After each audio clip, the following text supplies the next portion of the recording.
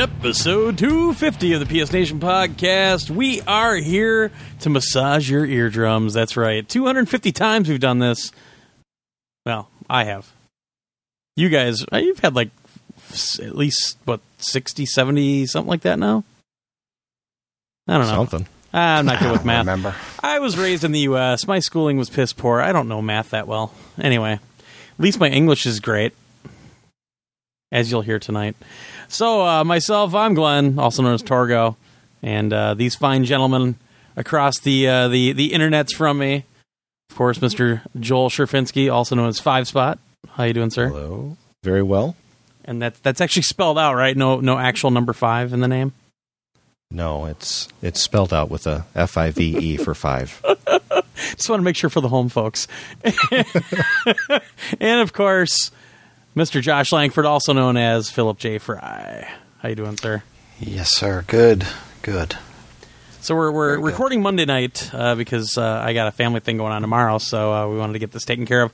And actually, right now, the Sony CES press conference is going on, and Josh and I were watching it a little bit before we recorded here tonight. And I'm sure Josh is still watching it. Actually, aren't you? No, I shut it off. Bullshit. I got bored. Pretty soon you're gonna say, "Oh, PSP3." I know it's gonna happen. So, no new releases this week, but we have a bunch of news to talk about. What we're playing.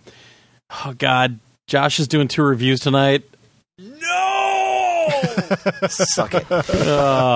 He's getting them out of the way for next week so that him and I can just roll into some really good discussion, and we'll do it while Glenn is still here this week. Yeah, sure you will. So he's going to be reviewing The Marbians and All Zombies Must Die. Couple emails. I don't think we have any voicemails this week. No, we don't. So, yeah, it sounds like we're going to be quick, which in other words means we're going to go 4 hours. God, I hope not. I have to get up at 5:30 in the morning. So that's usually what it means. Unfortunately. And then I got to edit out 50 ums from Josh, and then, yeah.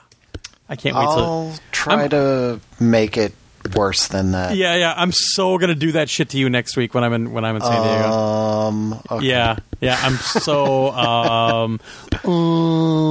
so I'm gonna yeah. That's okay. Every time you do that, I'm just gonna edit you together saying Just Cause 2 is the best game I've ever played. I like that game. I never said I didn't like the game. There's a difference between liking the game and talking about it every fucking week for a year. Well, you're going to be talking about it all show next week. Every time there's a lull in the conversation, Glenn will suddenly break in, Just Cause 2 rocks! That will not happen. Oh, watch me. Yeah. So, news. I know Joel wants to talk about this first one. Yeah, this is exciting news. House of the Dead 3 and 4 was announced exclusive to the PlayStation Network. Sweet. So A, it was announced, and B, it's coming exclusively only to the PlayStation Network. That is pretty goddamn awesome. And Office. I don't know why I was going to say Office. Yeah. House of the Dead 3 is not a very good game in the series, in my opinion. No. So I'm not all that excited about it. It's nice to have it. It's not a bad game necessarily. It's just not a very good House of the Dead game. Right. House of the Dead 4 was in the arcades. I've never played this version because I've never been fortunate enough to play the arcade version. So this is the first time House of the Dead 4 will be on any console ever. It's a great game, though. Is it? Yeah. I really liked it in the arcade, at least. Actually, if you go down to that Dave & Buster's down by you, I think they have it there. Yeah, I've been hearing that. I heard it's also in the Chicago one, and apparently, now correct me if I'm wrong, but it's like a ride, right? This House of the Dead That's actually game, not at Dave & like, Buster's, though. That's at GameWorks down in Chicago in Schaumburg. Yeah, it's this big thing, and it's motion. Like when you sit in the chairs, it's all motion, and it reacts to what you're doing in the game. That's the one I want to play. Does the one up here, Dave & Buster's, does it have that version of it, or is it different? No, because you have to remember GameWorks is a Sega-owned arcade. So they get all the best Sega stuff. So when are we going there, then? Dude, I'm not the problem when we want to do something. You're always like, oh, my wife wants me to go to this party.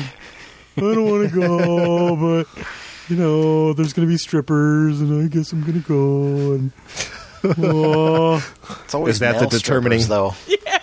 Well, that's why he wants to go. Oh, boy.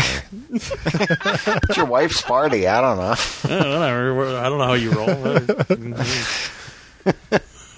Well, anyway, this is big news. I'm excited. This is coming out in February. Yeah. And it uses the Move controller. Go figure. Well, it's good that they added that. It's going to be nice. 4 is really good. Seriously, 4 is a blast. It's very well done. Awesome. Yeah, 3 was not. 3 was an Xbox exclusive. I don't know if it was ever released anywhere else. That's where I played it. Well, I mean, it was in Xbox. the arcades, I think. I'm not too sure about 3. I know 2 was. Sure either. We'd have to look that up. But no time. The Google machine is eaten up by the stream of the Sony press conference. So, yeah. And this next item, actually, I don't think this... Now, there's rumors out now that this isn't true. So, really? This is just a rumor at the time I put it in our show notes. Joystick actually contacted some people, but of course, when you're contacting PR, you're going to get the straight line, well, we don't know what you're talking about, and then 2 days later the announcement comes out. But the report is that the PlayStation executive Kaz Hirai is Sony's next president, and that Howard Stringer is going to stay on in his roles of both chairman and CEO. So basically, Kaz would move up another rung on the ladder, overseeing all of Sony's consumer products. Even though when he was on the stream, it still says executive vice president. So as of today, Monday, that hasn't changed. He's still the executive vice president. So that's all we can tell you. I'm sure now, we'll release the show, and 5 minutes later, Kaz Hirai is named president. Well, they were aligning all of their media, right? A while back, they had that initiative where they were aligning the music, the movies, right, the video games into one more broad umbrella. Could this be in line with that change? It definitely could philosophy? be. Yeah. If he were to head up this section, I guess that would make sense with that initiative. Well, I think Kaz is already kind of in that role to begin with. But, yeah, I mean, this would make it more official, at least. Stop watching the Men in Black 3 trailer, Josh, and talk. There's a Men in Black 3? Yeah, you didn't know that? There was a Men in Black 2? It sucked. Men in Black 2 was terrible. But actually, Men in Black 3, it's kind of cool because Will Smith's character goes back in time, and they kind of teased it, but Josh Brolin plays J, or K, or whatever the yellow guy is. And he looks like he does him perfectly. He looks like a young Tommy Lee Jones, and he sounds like him. It's pretty cool. So is Will Smith his own grandfather? Otherwise, it's not probably. worth my time. I don't know if he's going to go that route where he's every character, like the Big Mama movies or whatever, the fucking Hercules shit. But no, I just figured he would have sex with his grandmother and become his own grandfather. Aww. That only happens on Futurama. You know that. What is it with you and sex with other people's grandmothers, Josh? It's got a grandma thing going on. I know, it's weird. Well, both mine are dead. I got to go somewhere. Every time he comes to MGC, he's like, so what's going on with your grandma this weekend? I'm just curious. Say hi to Mom for me. Maybe we should work together sometime. Thought I might take her a fruit basket while I was in town. Fruit basket. See what she's up to. Oh. Drop her some chocolates.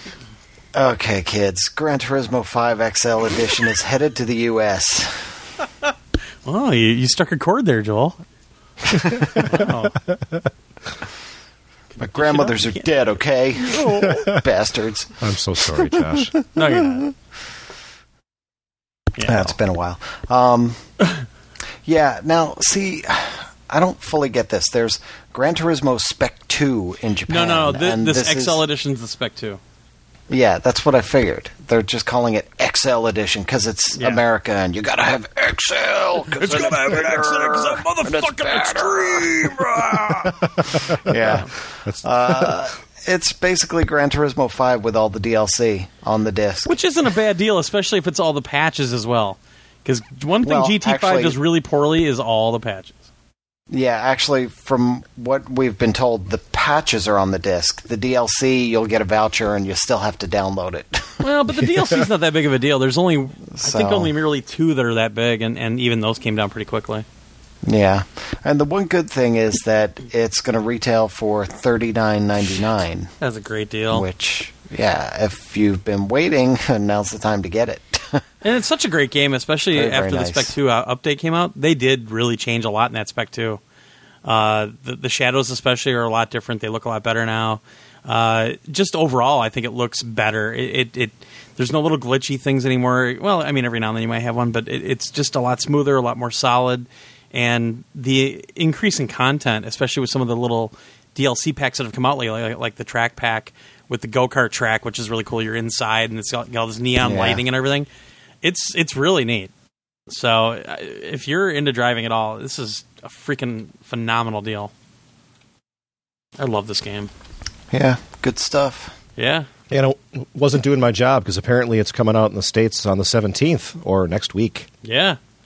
Way to go, Joel. Probably should have been in the new releases. No. Well done. You drinking that decaffeinated coffee now or what? No. Hell boy. no. Wow. Got one job to do, and he doesn't even... I don't know, Josh.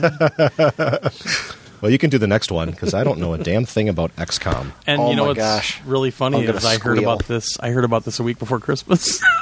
Yeah. Time to squeal. Well, go ahead. I mean, I know the game, but I'm not as big a fan as you or Mark. Whew. XCOM Enemy Unknown. This is Firaxis Games, who did the Sid Meier's Civilization series. They're taking it back to its original action strategy gameplay, back to like the turn-based sort of strategy gameplay that it was way back when. I haven't played them in so long, though. The original XCOM and XCOM Terror of the Deep, I think it was called. Yep. Was the second one? Yep. Yeah, my cousin got me into these games. They were so freaking cool. Actually, from our article here from Justin, he mentioned that it's on the short list of games that are discussed when bringing up the best video games ever made. And I'd agree with that.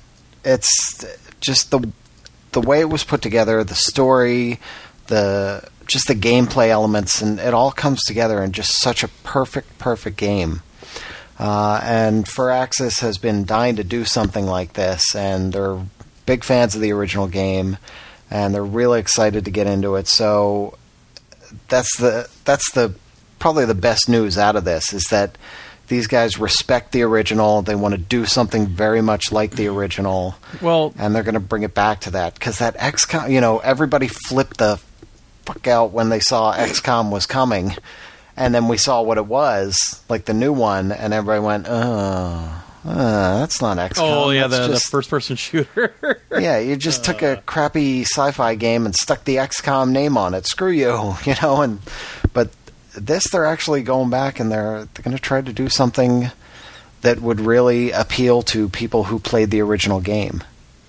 Indeed. So, one thing that's really missed. One thing that's missed here on our story, and I think it's because it wasn't really made real public. I think the original article on Game Informer said it, but the brothers that were behind the original game are actually doing this. Yeah. Oh, man. That I know for a fact. Not even seeing it. I don't see it really in a lot of places. So I don't know why it's not well known, because I think that's one of the biggest selling points of the entire game, is that this is being done by the people who did the original game. I mean, it's not the entire team, but that core team of people is actually developing this thing. That's cool. That's really, really good. Yeah, it was pretty funny, because when we heard about it, Mark is a huge fan of the series, and I think he actually came. I'm not sure, and I really don't want to know, but I heard a sound come out of his mouth that I've never heard before in my life. Yeah, so very, very cool news, and I think that's great, especially after seeing everybody's response to that first-person shooter when they showed it 2 years ago. Yeah, no shit. Yeah. Couple comments from our community on our website here on the story. Sure. I'm going to say this gentleman's name wrong here, so apologies in advance. Miroslav Prasil. I think you got it right. Says, can't wait already. And then there's Zenzuk, says he really likes saying XCOM, which I don't know if he's referring to Justin or whom. Probably Justin.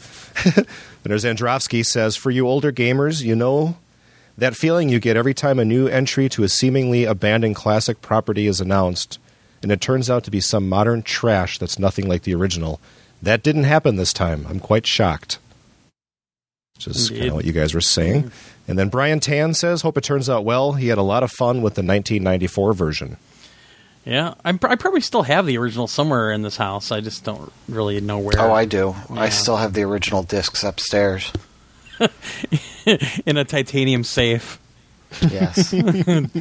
Touch my man, both those games. Because, like I said, my cousin was the one that got me into it. He's like, you really have to check this game out. I'm like, nah, I don't know. I said, I kept seeing the box, but nah, whatever. And he's like, no, you have to get it. And I bought it, and wow. Yeah. It's awesome. Yeah, it's great news. They really shocked a lot of people, too. Like Phil Kohler was on Twitter saying, oh, guess what we're going to be revealing soon? Nobody got it. All right. Wow, we're done with that. Oh, wait, no, we do have one more item. Big news. Was this today? I think this was today, right? This just came out today is going on. CES, yep. A lot of news probably next week. I was just going to say I'm happy we've got some news finally because we had no new releases and no news. So I'm sure made for a couple interesting. Of course, we had a lot of Vita coverage, which was nice gap filler there. Yeah, it really sucked though with no news and no new releases. I mean, this show was down to like 28 minutes. So I know yeah. We didn't know what to do with ourselves. Yeah, the Vita wireless data plans were announced. This is, of course, with AT&T. And there's two different plans. A $14.99 plan, this is monthly, for 250 megabytes of download. Or $25 for 2 gigabytes. And no contract. No contract. So that's the bigger part. No contract. No obligations then, right? So this is you can just drop it whenever you want. It's like Netflix. Yeah. Do you get a deal if you're a month, use it, and drop it?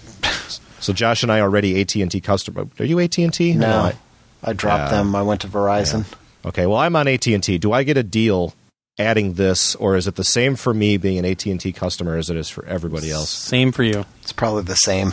Those bastards. Yeah, the only way that you would possibly get a deal, and I don't even think you would then, is if you had like a family plan through AT&T, you know, where you had you, your wife, and your non-existent kids on the plan, and you get deals that way every now and then. But this is literally the iPad plan.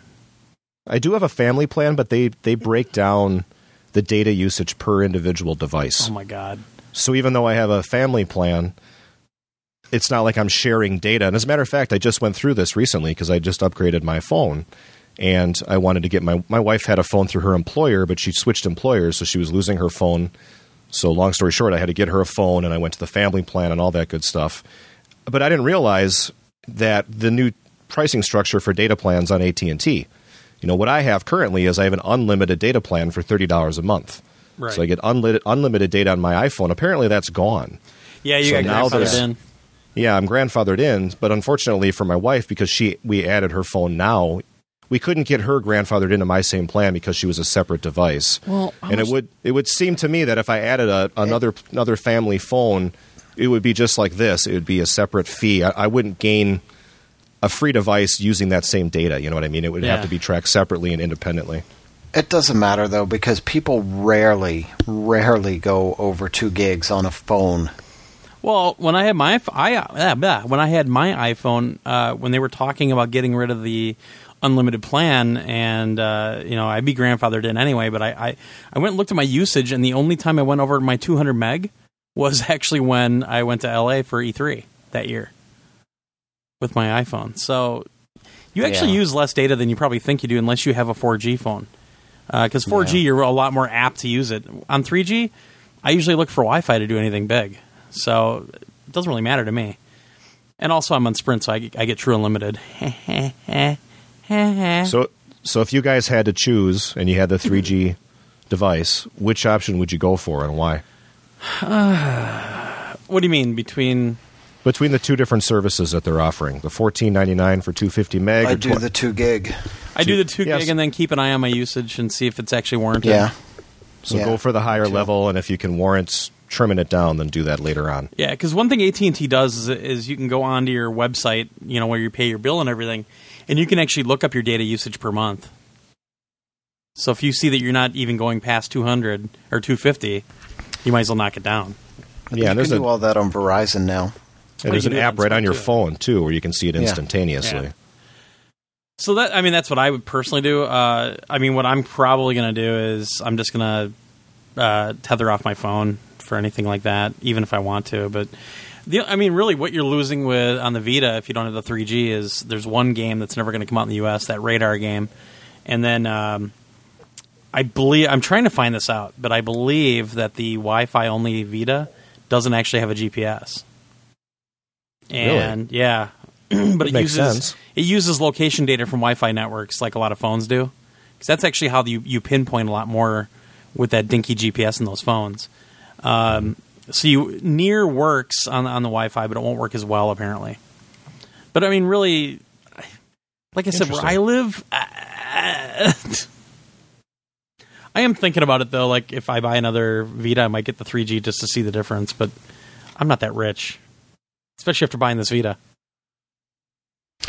Well, but if you don't have a 3G one, you're certainly going to miss Netflix, which will be available day one, and you'll be out on, cruising around town, and you won't have Wi-Fi available, and you won't be able to watch the Three Stooges. You do know that my phone does Netflix, right? Yeah, but you won't have your phone either. Well, because you will have dropped that in the toilet. Ah, I see. Well, I'll just go to all the other smug assholes at Starbucks and use their Wi-Fi. It is from having too many devices in his pocket, too. So he'll have the Vita in one pocket, his cell phone in the other. He's trying to grab for a third item. And my tablet. He'll mistakenly drop the phone in the toilet. Yep. It's a realistic prediction. And as he's trying to grab the phone as it's going down, the tablet drops out of the other hand and breaks the 3G no, my tablet's module. only Wi-Fi too. Oh, that's only Wi-Fi? See, there you go. Well, so you're stuck with the Vita and 3G. This could be like the Reese's Peanut Butter discovery. Remember that? Yeah, toilet back on my in the phone. Day? You got your phone in my toilet. You've got your tablet on my Vita. But it tastes delicious. Oh. With chocolate sauce. I just ate your chocolate squirrel. I'll say it again. If I lived in a bigger city, if I lived in a Milwaukee or Chicago or even in Green Bay, I would be more apt to get the 3G version of the Vita. But really, living where I live and the surrounding areas, there's really no civilization within 45 minutes of any way of where I live, really, except for little Amish villages and shit. It's just not worth it to me to get the 3G one. Because some would argue there's no civilization within 5 minutes of where you live. You need it in the Amish villages. What is it? The Amish carry phones now, so why not? But no, you got to think about it though. When I go somewhere, I usually end up somewhere that has Wi-Fi. The only time I won't have connectivity is when I'm driving somewhere along, which I'm driving. I'm not going to be playing my PS or with my Vita anyway. If I'm riding, I can tether off my phone. Why not? Huh? Playing while I'm driving, I could do that. You probably got more Amish people over by you anyways, Josh. Ooh, well, yeah, you're on the Pennsylvania. Oh, yeah, in Pennsylvania, yeah. Yeah, that's like we're Dutch country. We have more Mennonites, though. Oh. Yeah, but we have the Quakers. Don't you guys have the Shakers? Yes. Literally. Yeah. Sure. There was. I thought they were out that way. We do have some, the group. They're farther the north. Southside Polacks. They're really the Shakers. They're freaky. Yeah. No, but sorry to all the Shakers out there that are listening. No, that's the great thing about it. They're not listening. They'll never know. It's the best part.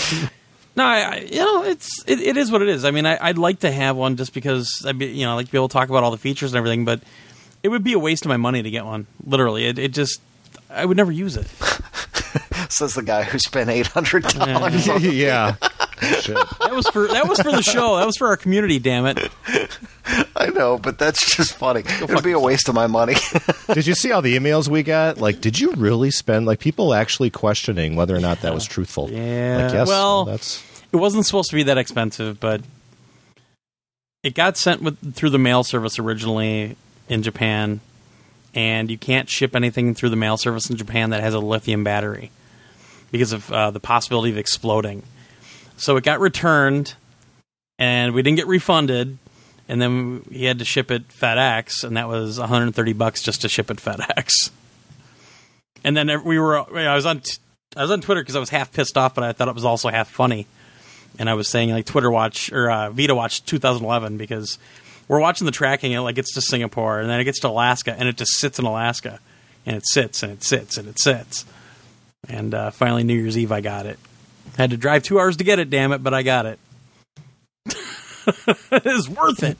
Might as well with that, at that point. Well, that was part of it. Is I paid that much money for it. I wanted the goddamn thing. Yeah, so that's to have it in time for the holiday. It's worth the drive. Yeah. Well, yeah. Well, I'll be getting a 3G because I bought the hype and I threw down $50 at my local GameStop so I could secure the rights to the first edition bundle, which comes GameStop? out. Really? Yes. Yep. Yep. It's because I didn't have the money to buy it all today. The whole $350 for the first edition, and they took $50. What the hell? You've done that at Best Buy too, you go right? to Amazon. No, you just go to Amazon and you give me your credit card. They don't charge you till they ship it. Yeah. Shipping's free, no tax. And you get launch day delivery probably. Yeah. That's the way to go, man. I got a pal go get your money back. GameStop. Screw GameStop. We are never going to be sponsored by GameStop. That's one thing I know. This same guy, okay, he early on with my first PS3, I had the 60 gig. I had some problems with the laser. So, within about 4 months of owning that thing, I was having disk read errors a lot, especially on Blu-rays. And I was called Sony. It was outside of the 3-month warranty, so I would have to send it in and all that jazz. Took it back to this GameStop. Dude went in the back, grabbed me a brand new console, took mine out of my hand, said shh, and called it a day. Did he ask you to sign up for the card right then? Oh no! Because then he turned it on and got all your account information and went to town. There you go. And I still don't know why I lost that $100,000 out of my checking account. It's a mystery. He had all those free games for who knows how long. Is that where all our podcast bucks went? Damn you, Joel.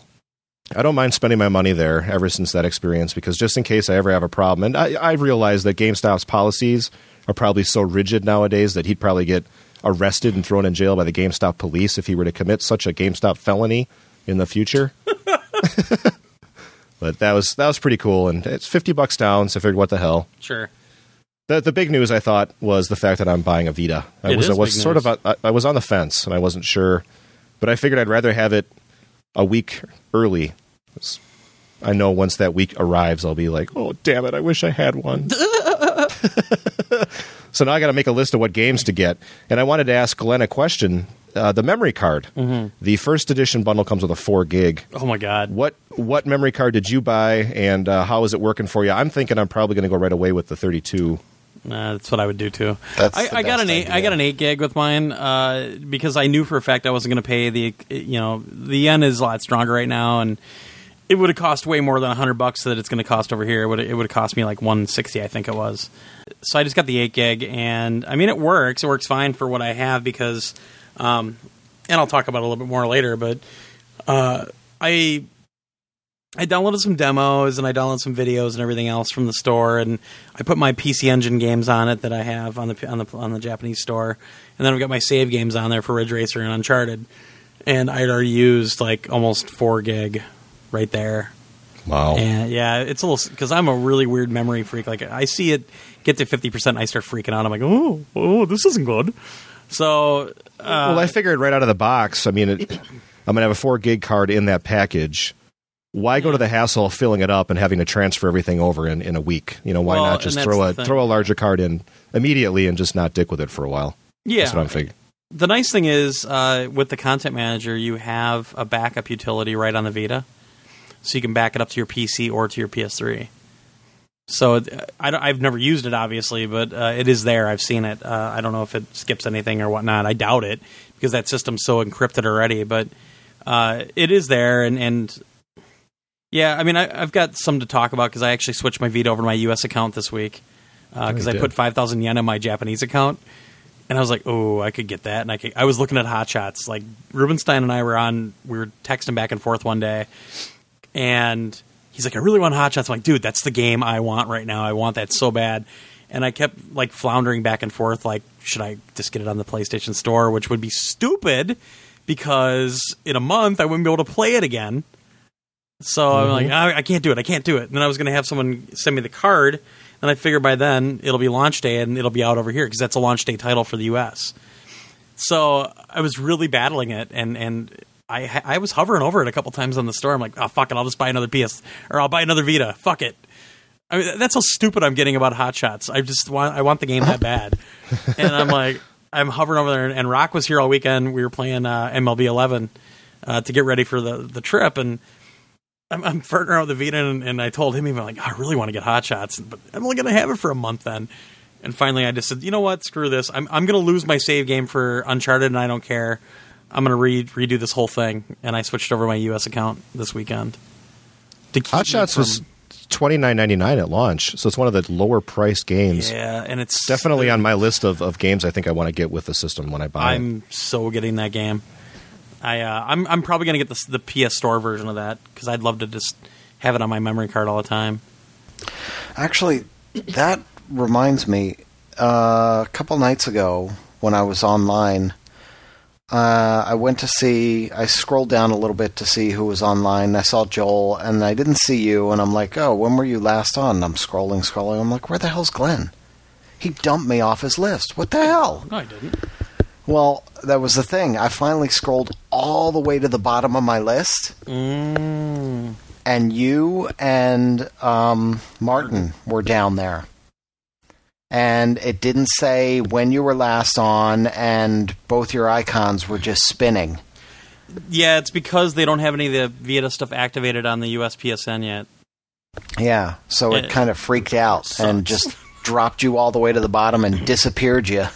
Yeah. Nabashin said that on Twitter too. He says this is really weird, and he took a picture of it, but it really didn't tell me anything. And I'm like, yeah, I'm on my Vita, but nothing's turned on yet. Do you guys want to do this last news story here, then get into more of the Glenn's Vita stuff? Because I'm anxious to hear that. And this is actually big news. This has been going on for literally years. But Bethesda now owns the MMO rights to the Fallout series after long litigation with Interplay. Bethesda sent out the email today, and of course I don't have it in front of me because I'm an idiot. Here we go.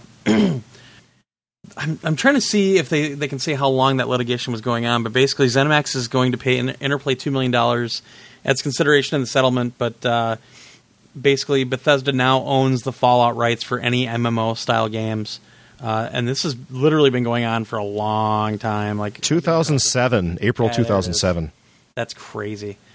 But the other big thing, actually, is that Interplay gets to keep the original Fallout Tactics, and Fallout 2 PC games through December 2013, and then they become the sole property of Bethesda. Right. So it's their opportunity to re-release those games. I know you can get them on GOG.com, and there were a couple other places you could get them as well.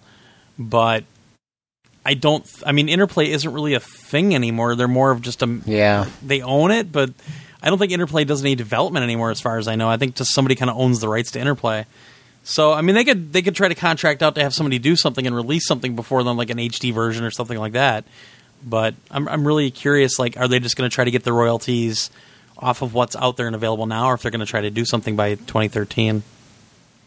Interesting. It'd be cool if they did something with the original Fallout and Fallout 2, because those were great games as well. I have those upstairs, the discs sitting upstairs somewhere too, that I haven't pulled out for a long time, but those were really fun. Yeah, I even played the first one. Although it was great, to get off topic a little bit, but Stuart today said it was great to see Choplifter HD's trailer, and he said, "What about revisiting the Bard's Tale?" Holy shit, I'd be all over that. Wow, yeah, yes, because I used to play that on my Commodore 64 and on my Apple II GS all the time. I love that game. That was awesome. It's got to happen eventually, right? They're doing everything else. It's just a matter of time. They did a Bard's Tale not too long ago, but it was like an overhead, like 3/4 overhead perspective, kind of really shitty game on the PlayStation 2 and on PC. I remember that. It was terrible. It was on the Xbox too, I think, wasn't it? I think so, yeah. Yeah, it was awful. Yeah, you know how much I don't really talk about RPGs, but my God, in high school, my friend Jack Tasker, my friend Mike Swink, and I would bring our Apple II. Mike and I both had Apple II GSs. Or no, Mike had an Apple IIc, and me and Jack had Apple II GSs. And we'd bring them over to Jack's house in the basement, and Mike's dad was an architect. So he had all these humongous sheets of grid paper, like 8 feet long and everything. And We put them all up on the wall, and we drew out every single dungeon in that game. And I think Mike said, I talked to Mike a couple of years ago, and I think he said he still has those. But is it still hanging on the wall, though? I don't know about that. He's not that big of a nerd anymore. But seriously, so you guys didn't get laid much back then, huh? It wasn't. It didn't take all of our time up. We didn't do it every night, But the answer is no, Josh. No, I didn't get the laid very much. No. I'll answer that for you. I was too busy in AP classes and ROTC. And even if you had a chance, by the time she walked in and saw that, chance is over. Like, what is that? It wasn't on my wall. You guys are dicks. So anyway, Glenn, the Vita stuff, you were talking about switching over to the U.S. account. I think you say there's a story in there. So I'm an idiot, but I did it for that reason. I didn't want to buy the hot shots. But, I was basically halfway through Uncharted also, and I'm like, I'm going to have to replay through this anyway just so I have some trophy cred, because everybody's going to have Golden Abyss trophies. And I think it was on Saturday I switched it over and just reformatted it. You have to reformat your memory card, everything. He just admitted it too, Josh. I caught that. Yeah, he did. Trophy hoe. No, so I switched it over, and like you try to go to the PlayStation Store, and it's unavailable. It's like, oh, this feature hasn't been enabled yet. No! It's really difficult because even like the stuff that you download from the store, because how you have to do it, like if you have PSP games or if you have TurboGrafx games even, you have to download them to your PS3 if you want to do it this way, using Content Manager connected to that. You download them to your PS3, and then you hook up your Vita via the USB, and the content management software actually sees the stuff that'll work with the Vita, and it lets you copy it over. It's really seamless. Very, very good interface. But the problem is, because they don't have the store stuff turned on yet, like I was downloading all the stuff that should work. I mean, the PC Engine games worked on the Japanese store. I had 5 or 6 TurboGrafx packages on my hard drive, and it said, oh, there's nothing here to grab. You son of a bitch. Same way with some of the videos that I got from the PSN. I had one that wouldn't work. I don't know why. I don't know if it had like ownership stuff on it or what, but I copied over that BioShock Infinite demo from E3 from the PSN that's like 1080p, and I downloaded, I think it's 1080p, another video that looks just fantastic in 720p, and both of those copied over really well. The music, I really kind of have a problem with how the music is handled, though, in the content manager so far, because to copy the stuff over to your Vita, it looks like you have to do it song by song. What? Well, you can. There's check marks next to them and everything. But I saw a place to go see albums, and then the football game was back on, so I just flipped it back to the TV. So, so I got to look into that more. But it was a little worried about that. But the photo thing worked great. I had taken all my screenshots that I took on the Vita before I switched it over, and I copied them all up to the PS3. By the way, they are viewable on the PS3, and they look actually pretty damn good. They don't look like a full 1080p picture, but they look way better than I expected them to. But I copied some of those back to the Vita and that kind of stuff. It does suck, though, because I even backed up the Twitter app from the Japanese store. Yeah, it's not there. So I can't even do the Twitter stuff from my Vita right now because the PSN store is not on yet. Oh, so, yeah, I hope they activate that soon. I really do, because I know a few employees are getting them now, the U.S. ones. So I'm hoping maybe, turn this shit on. Let's go. Well, yeah, it's just almost a month away from that initial first edition batch coming out. Yeah. So I think it'll be on in a couple weeks. It sounds like a lot of the press stuff for the Vita is going to happen like at the very beginning of February as well. So, yeah, I have a feeling that's when it's going to get turned on. So right now, I'm kind of stuck with Ridge Racer, with Welcome Park, and with Uncharted, which is fine. I need to finish Uncharted, which means I have to start over. But, I got 18 chapters in, I think 18 or 19, and really like it. It's a great game. Like I said before, though, you can tell that Naughty Dog didn't build this game. It's not good, it's not bad, it's nothing like that. It's a difference, and you can tell. But it's fantastic. It's very well done. There's some great lines. The controls excellent. The touchscreen stuff overall is cool. There was this one point where I thought this was pretty innovative, actually. Usually this kind of shit I hate, but there was this one part, and it's known already. I've heard other people talking about it, but you get this piece of paper and you can't see it. But if you, like in the game, they kind of hold it up to a light and all of a sudden they can see the text. So you have to take your Vita and find a really bright light and hold it up to the light. And it's actually all real time. You can see like when you move back and forth, you can see the light moving back and forth. And you basically have to reveal the entire image that way. Well, that's not fair. So those people that don't pay for their electric bill are going to miss out on an important part of the game. Well, there's this big fluorescent light called the sun that's in the sky. Oh, yeah, good point. The problem is So those Alaska people are getting screwed. What's that?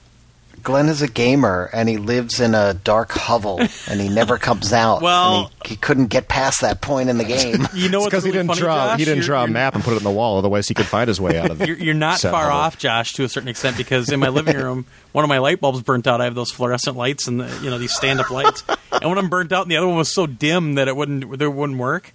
So I had to go in my dining room, and I've got these spotlights that shine like all the way down. I had to go to my dining room and do it. But nice. That was neat. I will say that the camera taking, there's these points in the game where they want you to take a picture of a certain part of the game, and it'll show you a picture of it already, and they want you to get as close as you can to that. I do not like that game because you're getting it dead on balls, and it's still saying 95%. I was about ready to throw my Vita one time already. I was so pissed. Don't do that. Don't do that. No. That thing's diamonds encrusted right now. Yeah. You know what? One thing I noticed about Uncharted is the price. Just looking at all the games that are coming out in that launch window, it's the most expensive by $10. It's $49.99. Everything is either $29 or $39. Can you see that $10 difference compared to everything else? So is it the amount of content that makes that $10 difference? Yeah, it's a lot of game. It's graphics. Yeah. I mean, I don't even know if it's going to be the best looking game on the Vita. I think personally, Wipeout's probably going to be the best looking game on the Vita. But yeah, interestingly, that's $29.99 at launch. Sorry, I'm looking at all the prices now. No, I think Uncharted's definitely worth it though. It's a full console game. It really is. It's not small in stature at all. It's like you're playing a PS3 game, and you've got all these features. I do think still that it's a little gimmicky with some of the back touch stuff and some of the touch stuff in general. I do really think it's a little gimmicky, but that's first generation though. That's kind of it's a launch title, and you got to show off the system's features, that kind of thing. But I'd have been perfectly happy playing another Uncharted without all the touch stuff. Now that's me. I'm an old grumpy gamer, but. No, I think it's a great game. I mean, even with the stuff that takes you out of it, like the charcoal rubbings and the taking the pictures thing and that sort of stuff. There's a lot of exploration. There's a lot of platforming, like in the regular. It's Uncharted, and it really is an Uncharted game. I don't know what I would put it against the PS3 ones right now. Right now, I would say it's. I hate to say the worst, but it's my least favorite of any Uncharted, but not by much. Number one. But also, I think I say that because of the touch stuff. I really do. I don't think it needs to be there, except for the moving around with the touch. That's really convenient now. I've gotten so lazy. It's just awesome. You're just like, bloop, run your finger across the screen, and he just goes. But no, I think especially like I said last week, the aiming with the gyroscope in there. Holy crap, that's awesome! Like you can make so many subtle movements with that. And you can really get accurate. I mean, I've been getting awards in the game for like 50 kills without dying, and I mean, just all these big things. And it's because of that motion aiming. It works so freaking well. So I don't know. I still kind of perplexed as it's why it's $10 more. I suppose if the Xbox came out with a handheld and they had a really awesome launch window of games, Halo. Xbox handheld could be $10 more because it's a flagship. Everybody's going to buy it. They know they're going to make their money. So is it one of those things maybe where it's Sony's flagship? It's the right time. Uncharted's huge right now. I think that might be part of it is that they know that they're going to sell it. Okay. I think you might see some bundles early on from retailers themselves, but it's Uncharted and it's a well-known name, and I think people know that probably a lot of people out there are going to pay extra for it. It is. I'm also trying That's the thing about it. I'm also trying to gauge what these games are going to be priced at. Now, when we switched generations to the 360 and to the PS3, we saw a transition from $49 to $59. And that transition happened sort of slowly as to acclimate us to it and as to not cause people to get all pissed off. And, of course, Microsoft with the 360 came out right away and said, don't panic. All of our first-party games are going to be $49.99. All the third-party stuff will be $59.99, but our stuff will stay $49, and that soon changed into everything being $59.99. So is Uncharted that sort of easing us into the $49.99 price point for all the Vita games? Well, number one, remember that this might be their way of trying to get you to download the game, because the downloads are supposed to be cheaper. And so if they can get Uncharted's you to download not coming with a download. Well, but you're not selling a downloaded game as a used game. So that's almost like your online pass. I would take it as. So Uncharted is different in that regard? What's that? Does Uncharted not have a download option? No. Well, no. Every single game you can download. They already said that. If a game comes out for the Vita, it will be available for download. And that's how they want you to do it, because they control it then. You're not selling it off as a used game. You're keeping it on your account forever. You're using that digital locker that they have set up for you. If you buy it on the card, number one, you're paying for memory media, but you have that opportunity to sell that game used, and that's what they don't want.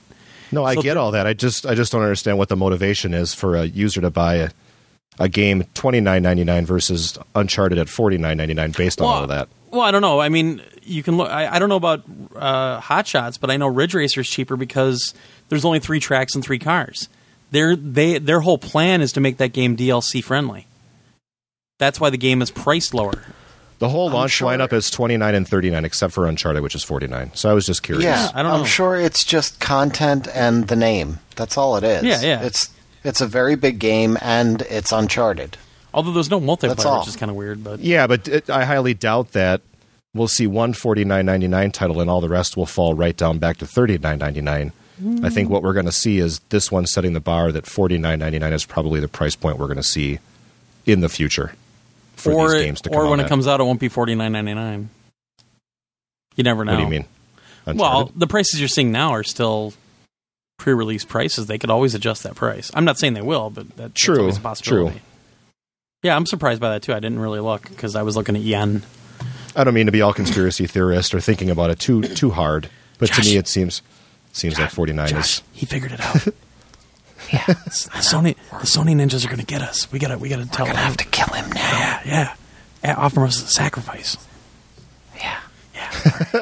Well, as I'm spending a lot of money for the Vita, I mentioned I'm going to buy the larger memory card, and I'm trying to pick out my first couple games. Honestly, that $10 is a factor at this. It sounds silly because you're spending like $350 to $450 for the memory and the unit. Well, to squabble over $10 for Uncharted is silly. But as I'm looking at the lineup, it's motivating a little bit. It's like, well, this one's I can get 2 games almost for that and another one. So it's Well, it depends on the game too. I mean, number one, I'm going to borrow yours, Glenn. So if you I was going to say that if you hurry want, up and you can finish just borrow that. mine. I mean, it's all in English I'm going anyway. to. So hurry up and finish it, please. Shut your whore mouth. 2:15. I think I can do it by then. Although I do notice that I play it in smaller chunks because it's on a handheld. I think because with like Uncharted 3, I was playing it in like big chunks, like hours. Uncharted on the Vita, I play for maybe an hour or 2 at the most. So it's a little odd. Maybe it's because my eyes just can't handle the awesomeness of that screen. I don't know. Yeah, so I don't know. I really didn't think about the price thing because I haven't looked at the U.S. stuff yet. Because, like I said, I was toying with the idea of buying an American Vita. There's no fucking way I'm doing that. I paid more for this Vita than I paid for my launch day PS3. God. I expect you at MGC to have like some sort of Nerf packaging around that thing, like my friends I have a couple buddies who on their iPhones, and I think this is the dorkiest thing, but they have this iPhone case that's like it's like a brick, because they could drop it, it'll bounce up, they could sink to the bottom of the ocean, fall underneath pieces of the Titanic. They tested this, by the way, underneath the Titanic, and your phone will still function. It's kind of funny, that. Nah. So are you going to have one of those, Glenn? You're going to have the ultra protective mega super case to protect your $8,000 purchase? I do want $8,000. I do want a screen protector, though. I really do. Just more for the glare than anything else, because when I'm trying to shoot it with the camera, I get some glare if it's real light. So I have to wait until it's dark to shoot. We are going to definitely nerd out with the near capabilities at MGC. And I'm going to get so much payback for me making fun of all the 3DS nerds. Yeah. I'm gonna try and get a street pass to cross over. Do like a crisscross. Did you get my Mii on your Vita? Oh boy, that's going to open. They were the best hip hop group of the 80s, 90s. And they wore their clothes backwards, and boy, they were cool. And now one's homeless, I think. I don't know, whatever. Oh, crisscross. I haven't thought of them in so long. I'm Chris, and I'm Cross. I heard a developer at work today refer to crisscross, quote unquote. I'm like, is that programming language? Crisscross? No, it's the hippity hop, yo. Yeah. I'm trying to think of anything else in the Vita I was going to talk about. I do have another video done, but I edited it wrong and then blah, blah, blah. So after the show tonight, I'm going to encode it and hopefully get it up on YouTube. I shot since I was resetting the whole Vita, I filmed the entire setup process. Of course, not showing my email address or my credit card information. So you'll see a couple little skips there in the video. But yeah, so I shot that and showed some stuff like the different menus and everything available. So I'll have that up hopefully pretty quickly here. Yeah, I'm trying to think of anything else on there. Just been playing seriously a lot of Uncharted, and what was I messing with the other night? Oh, Welcome Park. I got to talk about that a little bit. So Welcome Park is the game that's built into the system. It's basically a tutorial to teach you how to use all of the different functions of the system. You know, the back touchpad, the front touchpad, the cameras, the gyroscope in it. So it's got like 5 different little mini games in it, and you can seriously get trophies on them. Everything. You can platinum this game, and so like the first one they try to nudge you towards games in order, even though you have a choice of what you want to play. And the first one is it's simply tapping on numbers from 1 to 5. But so they put them up on the screen. You have to try to be as fast as possible to hit 1, 2, 3, or 1, 2, 3, 4, or whatever. But sometimes they'll have like 2 3s on there, so you have to use 2 fingers at once and hit them. And you know they're just teaching you how to use the touch screen. And then they have this other one where these little rings, where they're testing to see whether you have a concussion or not. Why doesn't it say Thursday on here? Yeah, so it's playing that, and your time though. That's how you get your trophies on it. Is you have a goal time, like 20 seconds. You have to do this in 20 seconds. And old me, I'm like 23. I'm like, son of a bitch. So I kept going back and playing them, and there's this one where you use the back touchpad to hit these, like you tap it, and it shoots this ball out of the water from the bottom through these rings. So the harder you hit it, the farther the ball goes up. So you have to do that kind of thing. And then there's the one I really enjoyed, and I can see really getting addicted to it, is use the gyroscope to move this guy on a skateboard back and forth. And if you flip the Vita either forward or backward, like horizontally, forward or backward, he'll jump. And you can control him in the air still. And so all these bouncing balls start from the right side and come through, and you have to avoid them. But then these stars come up, and you have to try to grab the stars also. And it sounds really simplistic and stupid, but it's really addictive. So yeah, I really enjoyed that one. Hey, Joel. What? Guess who's trying to get his first platinum? No, actually, ain't gonna happen. There's no way. I'm too old. But there's another one where you use the camera to take a picture of whatever, and it'll turn it into one of those sliding squares games. So that's kind of neat. What are the other ones? I don't remember anymore.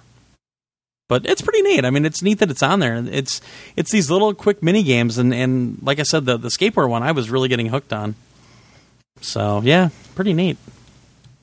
Awesome. I don't know. You just want me to finish up? I don't know that much more.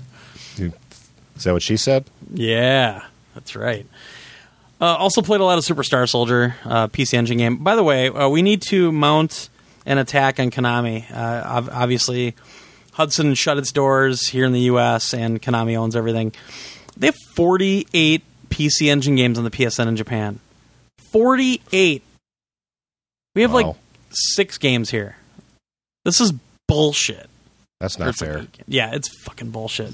And I have a feeling that they're not planning on it anymore because that PC Engine or the TurboGrafx category in the US PSN, nowhere to be found. So we need to mount an offensive on Konami to get them to start releasing some more games because guess what, kids? In Japan, they've got all the Soldier games except for Fantasy Star Soldier.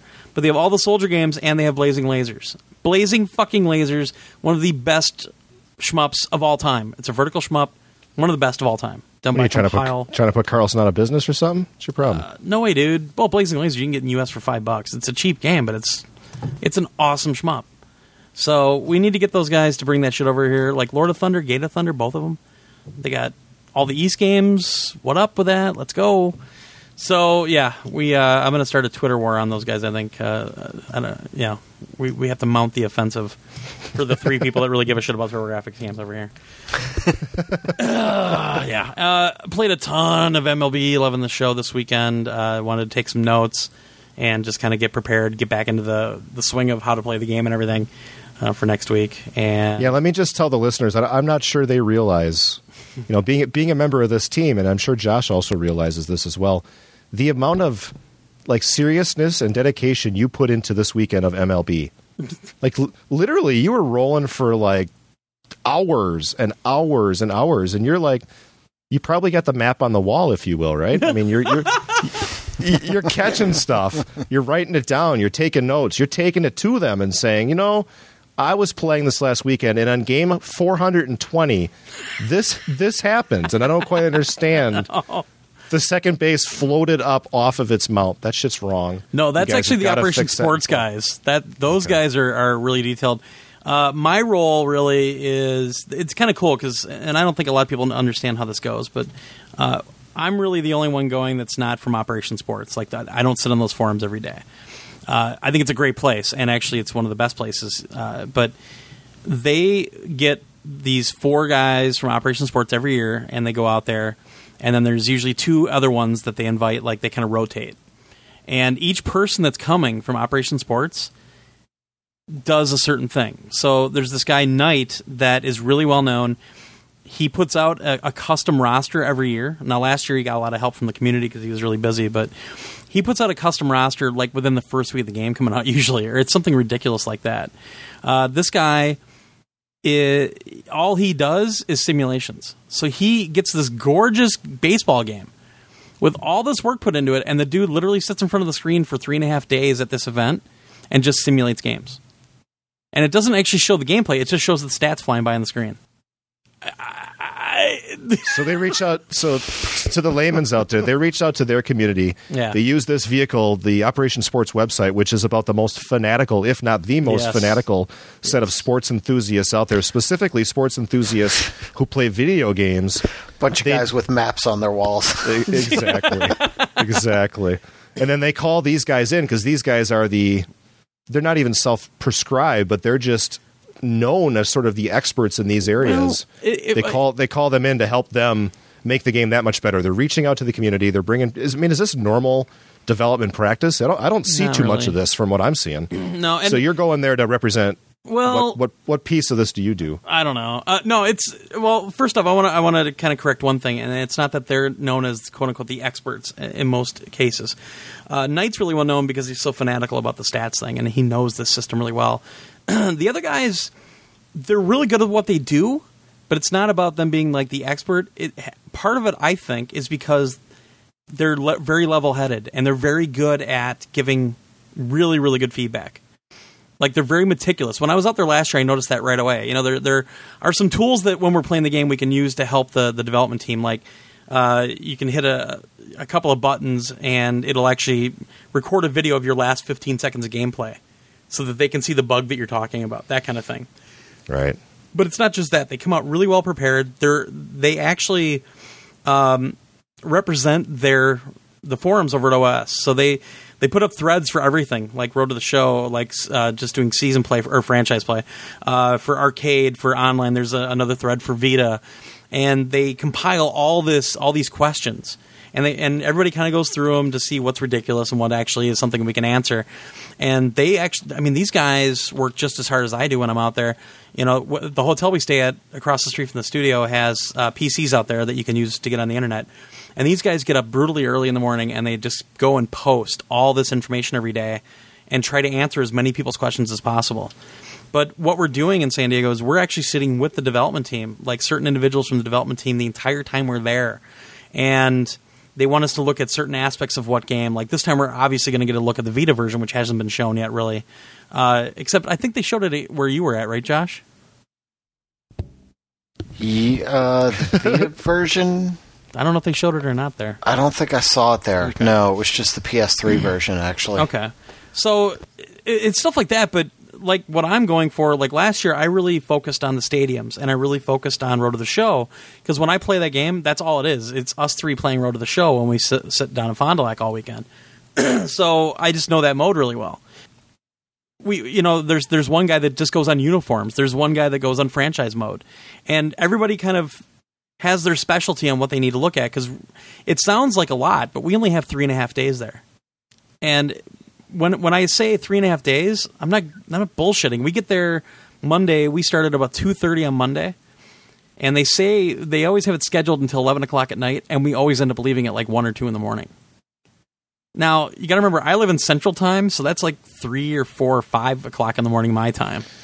I sleep for 4 hours. I get up, take a shower, and I'm downstairs to talk to the guys, and we're back over at the studio for like a 16 or 18-hour day. That's great. I wanted to give them a kudos. All the ass kissing aside. You're going, obviously. So, yeah. But I just think it's really neat that they reach out to the community to do that and to make their game better. What an honest way to. It's not like some of the other development houses out there, some of the other projects, like Madden, for example. Yeah. I can't imagine EA bringing their community in and doing this with Madden. Well, it's kind of funny when you bring Madden up, because a guy that has worked on MLB since the beginning, essentially, Colby, just left to become, the creative director on the Madden series. He just left the team. I saw that, yeah. Yeah, which bums me out, because news. I hung a lot with him last year, and I'm really bummed about that. But I'll tell you, if there's anybody that can make a change, it is Colby. Seriously, he is really good at what he does. He's a very knowledgeable guy, even though he still had this problem of putting an indication on the menus to get the random teams hit L2, but whatever. Because we fought about that for like 3 days straight. Like, it's L2, okay, but nobody knows that. Put it on the screen. You don't need to see that on the screen. It clutters it up. But, it's really cool, because you nailed it on the head. You don't see this very often. You don't, I think Blizzard might do that every now and then, or else they do it at BlizzCon or whatever. They might have focus groups or whatever else. Well, yeah, they're not the only one.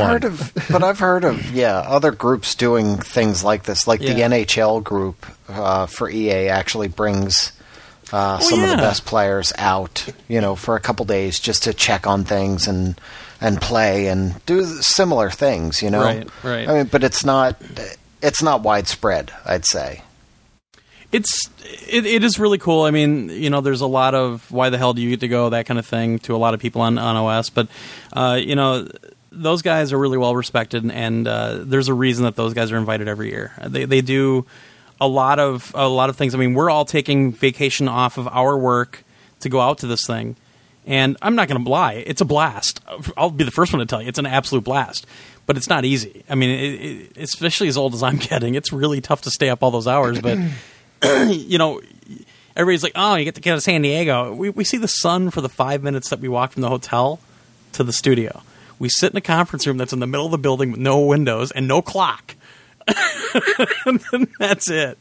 But, that's awesome. Yeah, so I did get permission to do some video out there again this year. I have the whole new camera set up and everything, so I'm even going to try, if we're on a build that I can take video of, I'm going to try to get some videos posted during that week as well. So I have a lot of aspirations. I don't know what I'm going to be able to do until I'm out there, but keep your eye on our website, and if we get any videos up, they'll definitely go up on psnation.org. And yeah, last year I did a write-up. I was going to try to do a write-up every night. I got one done the first night, and then I had 3 hours of sleep. I didn't get any more write-ups done after that. But I do tweet a lot, so that's okay. So, bring it all back. How about I take those banners and just put a 12 at the end instead of 11? That's fine. That'll work. Yeah. I try, but seriously, they really like. There's also set times when they bring certain certain guys in from certain parts of the team that want to focus on one thing, and you start working with these guys and you totally lose track of time. It seriously is an honor that I got invited, and that I've been invited twice now, and I don't take that lightly at all. I'm very appreciative, and I they let me actually cover this a little bit as well as, being there for their benefit. I mean, they're allowing me to take video. They're allowing me. We're going to be shooting some interviews this year with the team that hopefully we'll get on a nice video package. They're allowing me to do a lot of things that they don't have to do. Because officially, I'm not out there as quote unquote press or whatever else. I'm out there as part of this group. But I'm nothing but appreciative of this, and I hope it happens again. But if it doesn't, I'll have the fun that I've already had the last 2 years or the second year. But yeah, it's really cool that they do this, and you start taking it personally too. You're like, I've been a part of this, and I want this to succeed, and that kind of thing. But yeah, it's freaking awesome. Anyway, enough of that blubbering. And just a reminder, Josh and I are doing the show alone next week. Yeah. So 360 I'll be on for a part little bit. 2. Talking about Just Cause 2. That's right. Damn right you will. Well, we're gonna get you in from San Diego at some point. Yeah, definitely. Also, started playing the Epic Quest table on Zen Pinball. This one snuck out of nowhere. This table freaking rules. It is so good because Gruel actually tweeted at me one day. He goes, "What do you think of the table? It's kind of got this Monty Python vibe." I think it was Gruel that said that. And I hadn't tried it yet. I'm like, all right, I got to get on and try it. And I was playing it, and it's this knight standing on the left side, and he's just saying all these stupid things all the time. And all of a sudden, about 15 minutes into the table, all of a sudden I went, wait a second. This is making fun of RPGs and MMOs. But you upgrade him. Yeah, you upgrade them, and you get XP, and you fight like giant rats, and you fight bats. You have to take out 20 bats. So it reminded me exactly of the South Park episode of the World of Warcraft one, where they're killing all the little ants or whatever. And I was like, oh my god, I'm fighting bats here and all this. It's such a great table. I love it. Definitely, actually, probably my favorite table on Zen now. I think it's fantastic. So, and all the people on my friends list, you might want to look at your scores because they're no good anymore. Just saying. I was wondering what that table was. I never heard of it. I saw you tweet. I'm like, what the hell is that? Yeah, it just came out, and I grabbed it right away, and I'm like, oh, what the hell is this? I'll grab it, hell. And, it's really good. It's fun. The lanes are great. The targets are really well laid out and everything. It's really good. So, yeah. Played more NFL Blitz. I know that Joel's planning on doing the review next week, but... yes. I really like it. It sucks that there's no late hits, but I really do like it so far. I've been playing the Gauntlet mode, which it's almost like the Mortal Kombat Tower, Mortal Kombat, where you just keep building up. So you go through some teams. There's actually boss teams, like the Cheeseheads are one of the bosses. Yeah, that was kind of weird. Like you're playing teams, but then you play a boss, like one dude. Yeah, and I'm thinking, how's this? Is this dude going to be in the Cowboys, or is he? So then you get to that team, and there's like 7 of that one dude. Yeah, and I accidentally activated Big Head mode one time, which was kind of funny. But yeah, it's got that whole Mortal Kombat NFL Blitz code entry thing. Yeah, and they always had that in Blitz, so it was really cool. It used to be, 1, 2, 3 with all 3 buttons would turn on or turn off the computer assistants, which I need to find that code because I really hate computer assistants in NBA Jam and Blitz. So that's how they rubber band and keep things close. But I really like it. It feels like Blitz. I mean, it literally feels like Blitz. Sort of. To me, it does. I mean, it seems to have like the same distance when you're jumping at something. It seems to have that same. The feel itself just seems to really be there for me. So I don't know. To me, it's lost the arcade control feel. Really? The control mechanic hasn't changed a whole lot, but its reaction time is much different. See, I don't think so. Huh. In Blitz, for me, to be able to spin was real simple. Oh, yeah. You could spin away from all sorts of tackles, and it made the game more arcadey. Bringing a guy down wasn't just getting there at the right time and being in the right position to make a tackle. There was also strategy involved in making sure you tackled him not at the exact same moment that he was going to do a spin move. But the spin move is, at least unless I'm missing something, has pretty much been rendered useless. I don't agree with that. Am I hitting the buttons wrong or something? I'm like, I think you're hitting a little bit too late, maybe. I did notice that you have to hit it earlier, but I had some epic runs with Ryan Grant. Because it's like, yes, Joel, you stink. It's right 2 twice to spin. No, not just that. You can also hit circle to spin. Yeah, I got to try it. See, right 2 twice is the old juke move. I'm following the on-screen displays. I could have swore it said right 2 to spin. Well, no, Twice to spin. you can. That's the old way to do it because you'd always have to double tap turbo to do it. But on here, you can also hit circle to spin.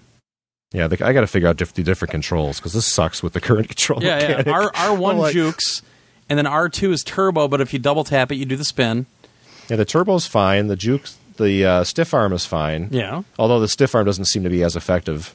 Nah, I don't use it that much anyway.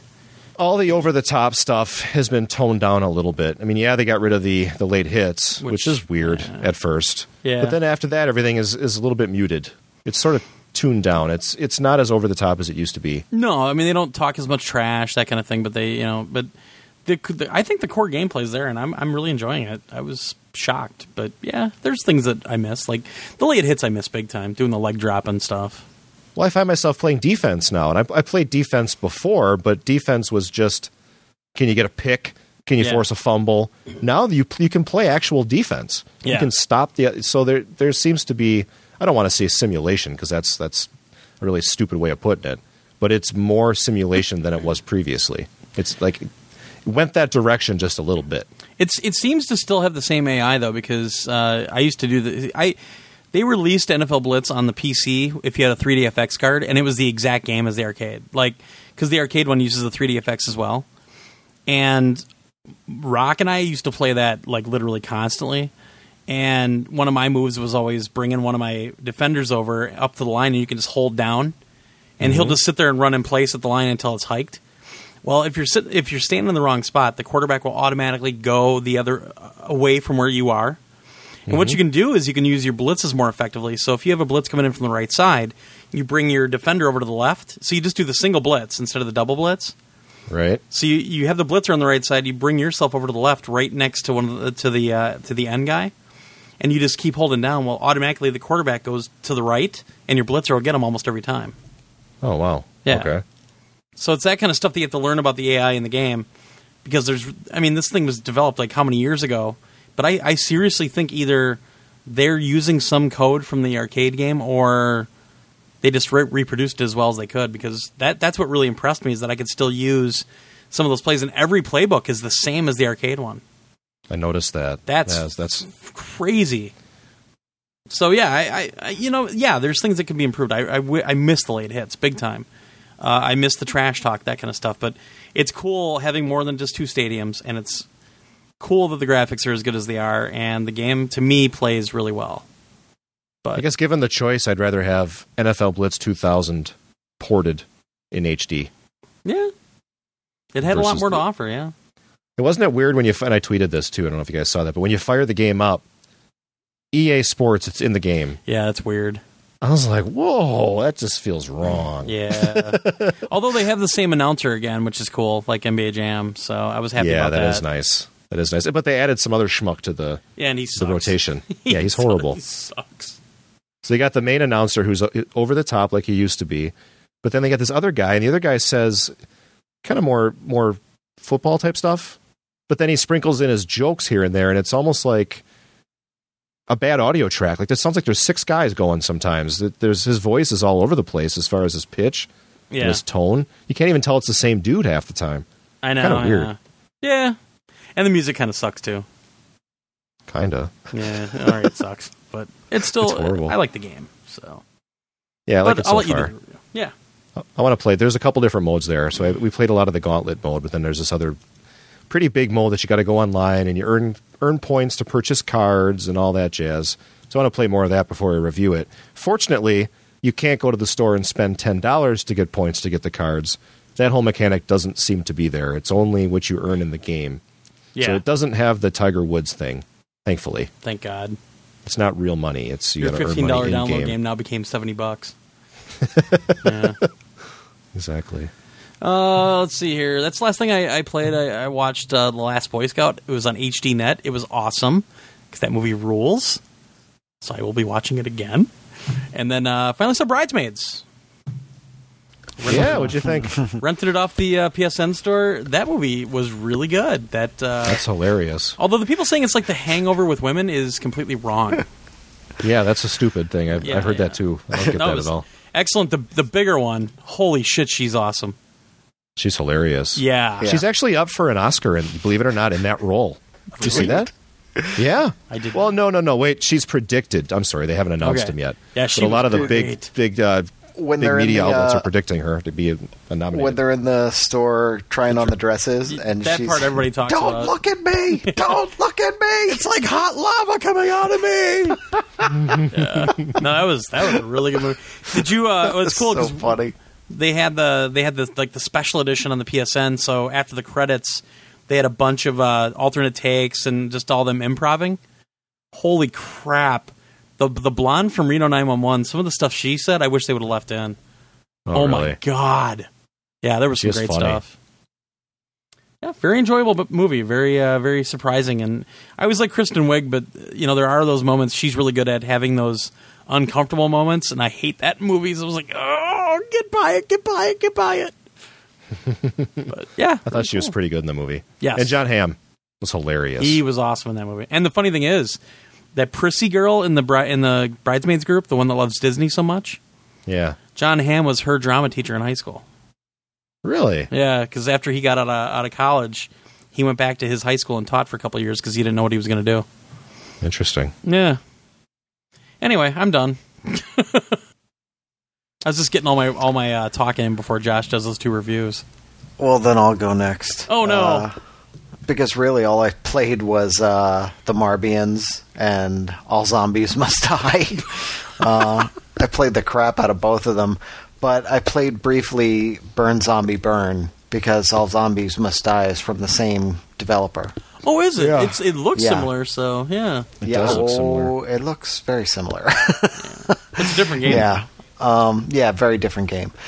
But, I mean, that's really all I played. But I watched, because I was finally finishing up my database of the DVDs and Blu-rays and junk I have here. Uh-huh. And I wanted to make sure everything was right. And I got to the one, I was like, oh, I missed this. And I pulled it out, and it was like a DVD-R of something I recorded off Game Show Network. And it was a documentary called The Real Match Game, The Story Behind the Blank. Are you shitting me? Yeah, it's awesome. Oh, you need to bring that to MGC. Awesome. I'll bring it. Oh, but I made a cover for it real quick, and I put it in the database. And then I was like, I should watch this. I don't think I've watched it. And it's really cool because they have Gene Rayburn's last interview before he died. Oh, shit. And he was sitting there, and you could tell he wasn't in great shape, but he's sitting there and he's reminiscing. And they go back and they show all these old clips, and they really talk about the drugs and the drinking and everything that was going on during the taping and between episodes, because they'd film like 2 or 3, and then they'd have a dinner break, and then they'd film a couple more, and they'd just get blitzed at dinner. And they'd come back, and the shows after were just crazy. So it's really cool. It's a history. It's, for people who don't know, the Match Game was a game show in the 70s.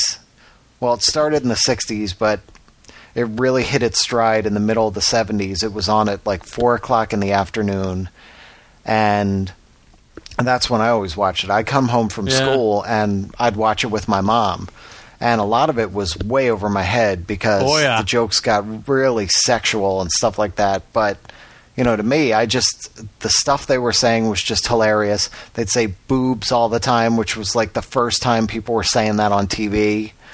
They started to get into all kinds of crazy stuff. But it's just a really, really cool game show that was very free form with the way they had a panel of 6 celebrities, and they'd have to fill in the blank on a question or a statement, and then the players would have to match, see how many celebrities they could match. They'd pick something to fill in, and one of them was that they kept showing on the documentary was somebody, they went to the North Pole, and people were really surprised when they saw Santa Claus blanking his elves. So they do things like that. They put in these things which could go really, really filthy, but of course it's network TV, so you can't really go filthy. Yep. And just seeing the things that people come up with, it's awesome. God, I used to love that show. Yeah, the whole Richard Dawson thing, like I had wondered why he left. He left to start Family Feud. Yeah, that got explained. Because they did a thing on the Family Feud one time, and that got explained, but I don't remember what it was anymore. Well, he kept bugging Mike Goodson, Goodson and Todman. Yeah. The game show gurus. He kept bugging him for his own show. Right. Because he felt he was a bigger star than this. He had much more to offer, and he started to feel stifled at the show, and he didn't... the other thing was, at the end of the game, they do like this super match where, the contestant would pick a celebrity to match one celebrity, and they'd have to match with them somehow. It would be like blank pod, and then they'd both have to think of the same word. You're trying to explain this to these youngins. They just don't get it, dude. You have to see it anyway. Yeah, but the thing was, they always picked Richard. Yeah. Always picked him. Like 90% of the time, he was the one that was picked. And I guess the producers got sick of that, so they put out that wheel that had everybody's names on it. Yeah. So that they had to spin it, and they'd have to match with whatever celebrity they lined up with. Well, of course, the very first spin of the wheel was Richard. And everybody stood up and walked off the set, including Richard. He was like, yeah, hell with this, and they all walked away. But that alone set him off. And he was like, they took that away from me. He's like, and this is ridiculous. Everybody wanted to pick me, and now they don't want me to be a star on the show, and now they're pushing it away. I want my own show. And he just became more and more cantankerous and belligerent, and they finally said, if you want to leave, leave. And he was like, bye. Jeez. He walked off, and then they started Family Feud with him because he was the big star. You bet your ass. But really, the only reason that show worked was Gene Rayburn. Yeah. The host. Because he was a dirty old man that you knew was out partying every night, drinking scotch and doing blow off some woman's tits. And he was just so funny. He was a really good comedy type guy, and that's just what made. Hey, we it woke so Joel great. up. Doing what? I just like Glenn's dream world of how dude lived his life. It was pretty funny. Dream world. That was real? He really did blow off a lady's tits? I don't know. Probably. I cannot confirm or deny, Senator.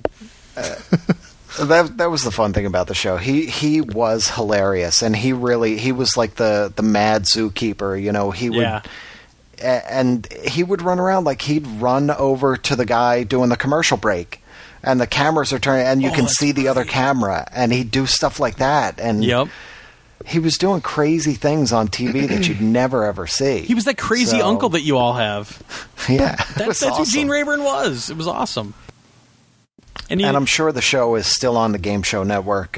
So if you've never seen it, do yourself a favor and watch it. But you need to see like Match Game 73, 74, 75. That was like the heyday of it. Yep. If you see other ones, like if it just says Match Game, then it's going to be good, but not as great.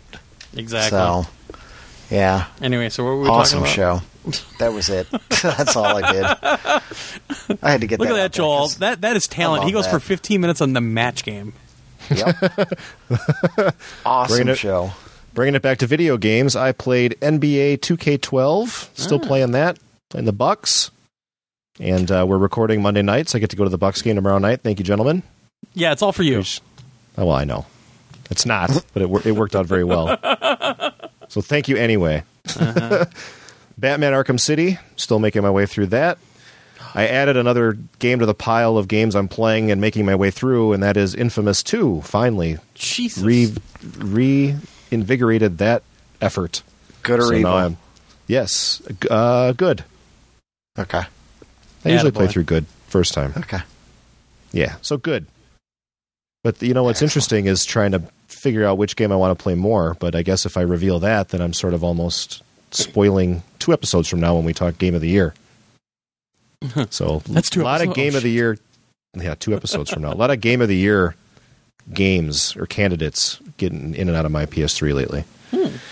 Played some NFL Blitz. We talked about that. And on my hard drive, I picked it up. It was a deal. I think I might have got it for $14.99 or something along those lines a couple weeks ago. Josh's favorite game, Split Second, is on my hard drive. So I with it being on the hard drive and it being also convenient as I spin past and look at it sitting there, I've been playing that. Awesome. So I've been playing more Split Second. I'm still... Each of the levels are divided at, I forget what they're called, if they're episodes or they're movies, but basically different set pieces are the different levels, and I'm on set piece 5. So I'm still like very early on in the game. There's like 14 or 12 movies or set pieces, so I didn't realize how short I am into that game. But I'm enjoying it. It's there. I don't think I ever got past level 1, but I wouldn't know for sure, really. Well, thanks for sharing that.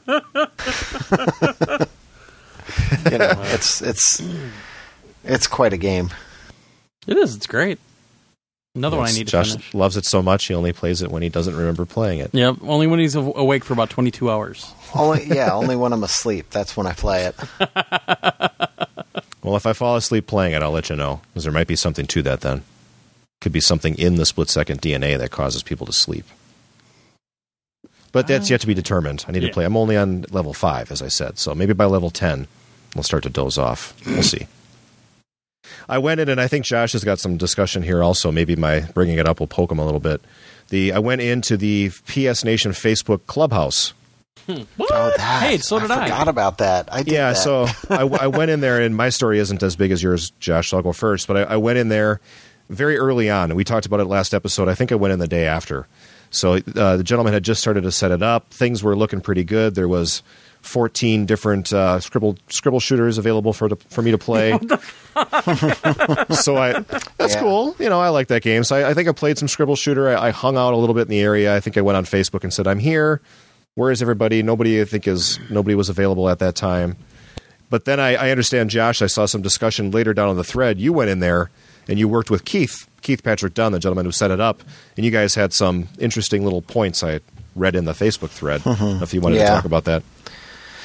Yeah, it kind of stinks. I mean, I had been watching that thread, and they kept saying, well, I'll make you a mod, and then you can add your own games in there and set some other stuff and do this and do that. And when I went in there, you can't. Only the owner of the space can set up furniture and stuff. It's not just that. I tried to play with that UFO thing in the middle, and I couldn't even do that. Yeah, it didn't work for me either. I was gonna ask. It's because we don't own it. There was no activate choice. You could only look at it, like when you went up to it. You could view or help or whatever the choice is, but there's no activate. If you owned that item, you probably could. Oh, yeah. Because he said in the thread, he's like, go over there and check it out. It's really cool. And I'm over there, I'm like, I know I'm retarded, but I'm not this bad. What am I doing wrong here? See, because when I was in there, it was moving around, but I have it for some reason. I think I won it somewhere. Because I certainly didn't buy it. Yeah, we got all those codes together, and I don't have it. Wouldn't work for me. But the other thing that I was noticing, I didn't even get to write back in the thread, but everybody was talking about, well, we'll put the Namco things in there so people can try them. You can't, because if they don't own the games... They can't play because them. It takes you out to the XMB and launches the game. I think Scribble Shooter does work, game, though. You can't play it. Yeah, Scribble Shooter would. And it leaves you right at home, That's a home game. Yeah, which is nice. And that was the thing. I was like, well, I did, because I had like $8 on my account that had been sitting there for a while that I just didn't know what to do with. I bought a Clubhouse because they had the deal where if you buy like the fancy Vegas Clubhouse or whatever that is, the desert one, then you also get the other one for free. Ooh. But the problem is, as gigantic as that space is, like I went in there immediately and I looked at how big the space was and I was like, all right, maybe we'll do some crossover here between that one and this one. I'll set this up. Let me decorate it with because I have like all those home games, which means people could play them. They're like Scribble Shooter. They're not like the ones where you have to go out to the XMB to play them. Sure. So I start to set all those arcade games up, and then I set the pool table up, and I'm starting to set other things up, and I barely got anything in there, and it told me I couldn't set anything else up. Oh, because you had 32 objects. It has that same exact finite limit, even though in a space this large, 32 objects, it still looks barren. Yep. It sucks. I'm sorry, but they really need to up the number of items, plus the number of active items. 2 active items only, and active items can include the Dragon's Lair games, video games, the arcade ones, the darts game, and the checkers, and the pool table, and the oolong thing, but you have to trim it down to 2. So you have to pick 2, and that's that. How cool would all that be if it worked seamlessly?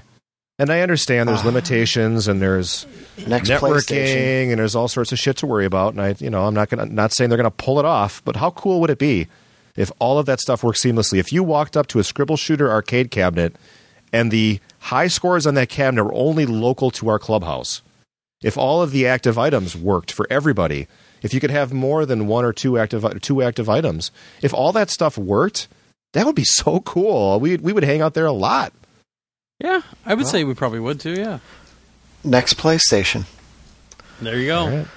And go to the home forums and just bug them about that stuff. Say that's what you want, because they read all that, True. And they have been making changes to the infrastructure, and they have been making changes based on what people are bugging them about. I mean, that's part of what the whole redesign was based off of a lot of feedback from all the people that are in there constantly and saying, I want this, I want that, make this better, do this. What else was there? Oh, the other thing, I tried to get him into one of my personal spaces because I had like all those arcade games set up in there, and I'm like, well, let's try this. And we put ourselves in a group, and we went to my personal space, and he couldn't go there. Yeah. Like, he kept trying to join me, and it wouldn't let him join me. That's weird. And, yeah, we haven't figured that one out yet. We don't know if it's because he's not on my friends list. Oh, you might have to set a setting, because I think there's something like open invites or something like that you have to have set. I looked for all the settings. I couldn't find anything. Because that's what it used to be. Like, I had everything turned on. I think it's really cool what he's got going on weird, there. Though. What I want to have happen is I want to go there and bump into some peeps, bump into some of our community and stuff. Have you guys, when you went there, did you run into anybody, or were you it was in the just space me and alone? him. I didn't run into anybody in the clubhouse, but I ran into Ed Money that night because I went and played the home Hold'em, their Hold'em room. It's actually pretty good. It needs some music or something, or some ability to play music, but the game itself plays really well. I was surprised. Is that in the sports area? No, it's one of the it's just one of the areas that you can go to. It's called Home Hold'em. Its own special area. Yeah. Oh, okay. Because I know there's a Hold'em in the sports area also. Yeah, but basically this one, it's really easy to join because they just keep opening tables. So you just say you want to do a quick join, and boom, you're on a table and you're going. So very cool. Interface is good. Really enjoyed it. Awesome. I was going to say, that reminds me, I did play the Resistance 3 space, the game that's in there. Yeah. Where you're in the diner and you leave the diner to go find stuff. It's a little frustrating. Well, so is that Raging 29 or whatever the hell it's called. The Bootlegger 29. Oh, the Bootlegger one, yeah. That's not very good. Yeah. And the Resistance one is kind of cool, but it's frustrating because you can't really tell. Like, you can't duck or anything, so you have to stand behind things. And the only way you can tell if they can see you is when the music gets crazier, because you're hiding from Chimera, from these hybrids and everything. And, like, I was behind a brick wall, and there was a fence there, but I guess because he could see me through the fence, boom, you're dead. Game over. I was like, wait, oh, wow, what? really? No, come on. I'm on the other side of the wall. This is ridiculous. Oh, jeez. So, yeah, I played it for a while, just trying to find stuff and and wandering around there. It was interesting, but not so great. I don't know. I want more. That's the problem. Like the clubhouse. The other thing is the clubhouse for the Facebook thing. It's the small clubhouse. So if you get a lot of people in there with all the furniture and all the stuff, because I think he put everything he owned in there. I think he took the couch out now, though. Oh, okay. Because he goes, wait, virtual people don't need to sit down, do they? Well, you could sit right on the floor, but it is very cluttered. The thing that drove me nuts, though, I was like, oh, check. I was like, what is that thing? And I walked over to it, and it says Just Cause 2 Scorpion Lounge Chair, and I'm like, ooh, but you can't sit in it. Yeah, no. I'm like, well, that's a tease. I can't even sit in this thing. You'll never go back again. How long did you try? Was it 5 minutes, 6 minutes? Probably 10 minutes? I'm thinking 10. Oh, no. But we were in there for a good 15, 20 minutes, just trying a whole bunch of different things. The other thing, I kept trying to write stuff on the message board, and it would block what I was saying because it said I had written about booze and hookers. Nice. And it wouldn't let me say booze and hookers. So I tried replacing the O's with zeros, and it still caught it. It's like, no, you can't do it. And I had to replace it all with stars, and then you've completely lost the meaning of the whole thing. And I was like, well, this is ridiculous. In our own clubhouse, our own private space, you still can't do that. Well, but you don't want to risk hurting somebody's feelings or offending somebody. You can't do that nowadays. Well, PlayStation 4 is rumored, this is just a rumor, folks, but it's rumored to have booze and hookers. So they're trying not to give away the house for free. PS4 for the win. That's right. They're going to keep it centralized for Sony's later plans. Booze. No, that's the PlayStation LifeNet style thing. And with that, I think we should take a break. How about that, guys? All right. All right. Well, let's take a break. When we come back, we'll get to hear Josh talk. Wait, Joel, did you even go? Yeah, you talked about NBA. So, all right, we'll take the break. We'll come back with Josh's reviews of The Marbians and All Zombies Must Die, emails, and whatever else we can do to fill 3 more hours. We'll be right back.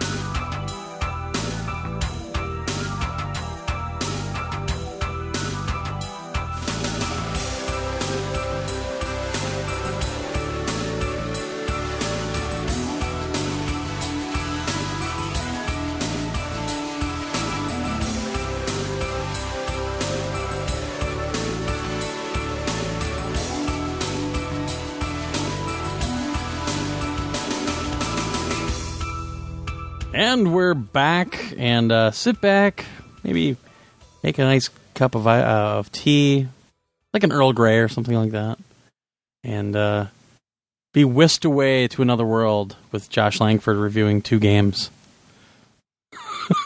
I should have got the acoustic out. If you would have given me notice. We got to do that sometime, man. Composition so people could drink their tea, listen to like a soothing, calming acoustic. Write a limerick or two.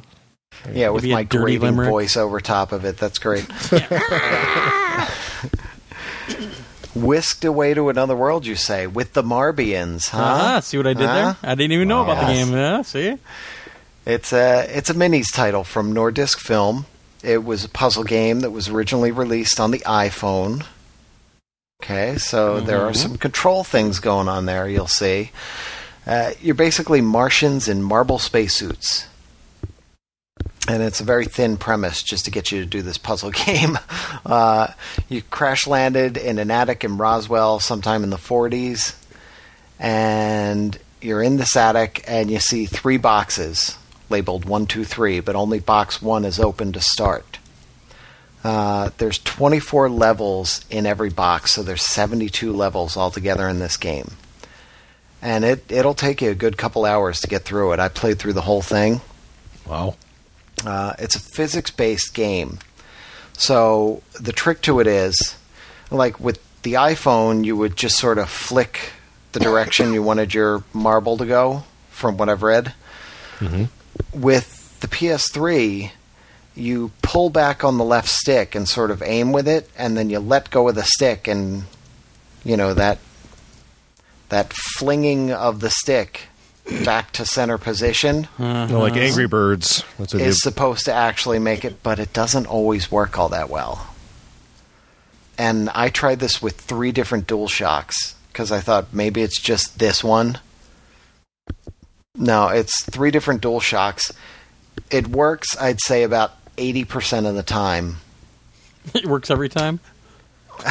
Unless it's really, you need to do like high speed, like the very last level of the game, you have to do 4 marbles all in rapid succession, and it took me forever to get that done. Because I would pull back and I would aim and I would let go and nothing would happen. And I'd pull back and let go, nothing would happen. Pull back and then it's too late. And I'm like, and I have to restart the level. Frustrating, incredibly frustrating. But when it works great. So, and the only problem is it doesn't always work. So, how this works, you get 1 shot to get your Marbian from where he is on the board over to his spaceship to escape the level. Mm-hmm. And along the way, there are marbles laying around on the level. So really, you have to, it's like pool in a way. It's like billiards. You really have to look at the angles and try to line things up and take that 1 shot that's going to hit all those marbles, bounce off the walls, and get you all the way over to the spaceship in one go. So that's really the trick to it. Because when you collect those marbles, you need a certain number of marbles to open up the next box. And then another set amount of marbles to open up the 3rd box. So you want to get them all. And the other thing is, if you're nuts like me, you'll want to get all 3 on every level. And you'll keep going back trying to get all 3 on every level. Josh in the game like no one else. Yeah. It's cool, though, because along the way it introduces all kinds of twists. Like there'll be switches that you have to roll over, which will make walls move. So you'll need to hit things in a certain order. There are spinners, which is basically like a stick on a peg. And if you hit it, it'll push in one direction, but it's all physics. So you really have to be careful that you don't hit it and get caught behind it, or, hit it and get spun off in the wrong direction. There are magnets that repulse and attract the Marbians. So you have to work your way around those. That actually became another problem. There's one level near the end where there are three switches circling that are just encircling one of the magnets. So you have to hit it at the exact right amount and let go of the stick and get the guy to, use the magnetism to pull himself all the way around the switch. That one took forever. Just because of the stick and the way it works on here. So that one got frustrating as well. The other things you've got, I'd say there's oil, which will get your momentum faster. There's some kind of goop on there that'll slow you down. There's transport pads. There's all kinds of stuff. And it all just starts to come on in higher levels. There are also levels where you have more than one Marbian, like I said, at the end there where you have 4, and all you need to do is get one of them to the spaceship to continue. So the level starts out and you've got 2 or 3 of them around there, and you've got the marbles sitting out there as well that you want to collect. Or they're moon rocks. They're not marbles. They're moon rocks. They just look like marbles. So you really have to look at it, and you have to think in your mind, all right, if I bounce off this and then I hit this guy to push him forward, and then I get, because you can hit one of the other Marbians to push him along, and then you still get to shoot him later. You get to shoot each of them once. So the trick is using all that momentum and knocking them around and getting them into the right position, and it gets really complicated. But it's fun. So it's a really cool game. The other thing is, at the end of it, you can see all the different levels. All the levels are listed with the moon rocks you've collected, 1, 2, or 3. So you can see which ones you didn't get all 3. You can jump right back into any of them at any time and try it again. So it's a cool game. It's actually a lot of fun, but the issues with the stick can be really problematic and just frustrating at times. For the most part, though, you'll never notice it. It'll happen every now and then, and on the majority of the levels, it doesn't make a difference. But those levels where timing is required or just a very sensitive touch to it is required, it really kind of breaks down sometimes and becomes problematic. But I really liked it. Overall, it's a really cool little puzzle game. I think it's only like $4 at the most. I don't remember exactly how much it is. I forgot to look it up. But it's under $5. It's a minis title. And you can play it on the PSP. I did not do that because I still haven't tried to do the whole connect the PSP and do the download thing since they did the whole switch over.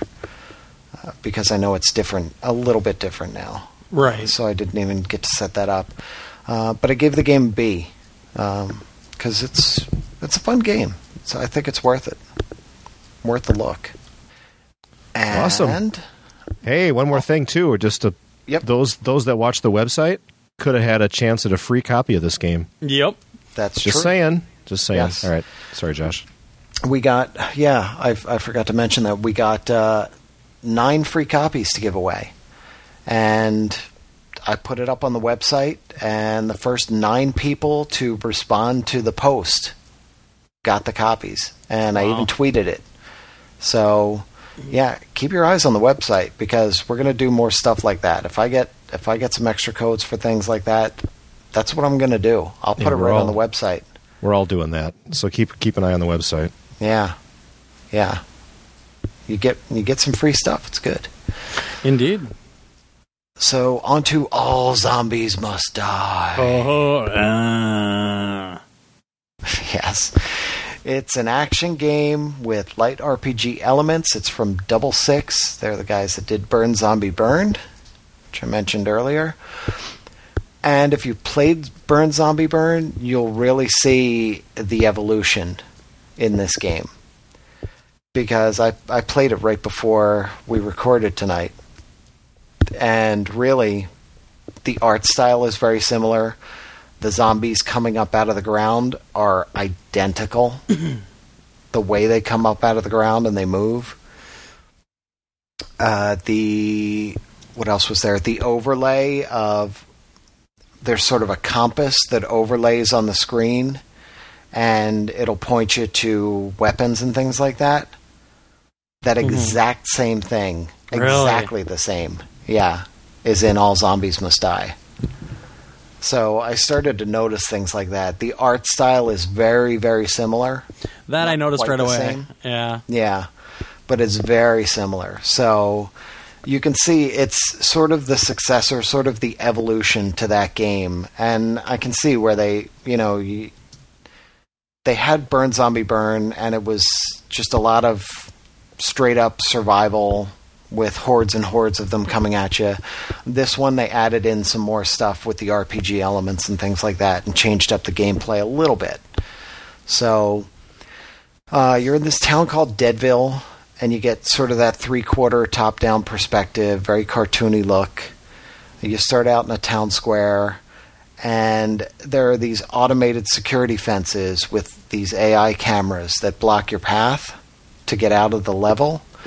And when you walk over to them, they'll give you a quest to go and do before they'll open up.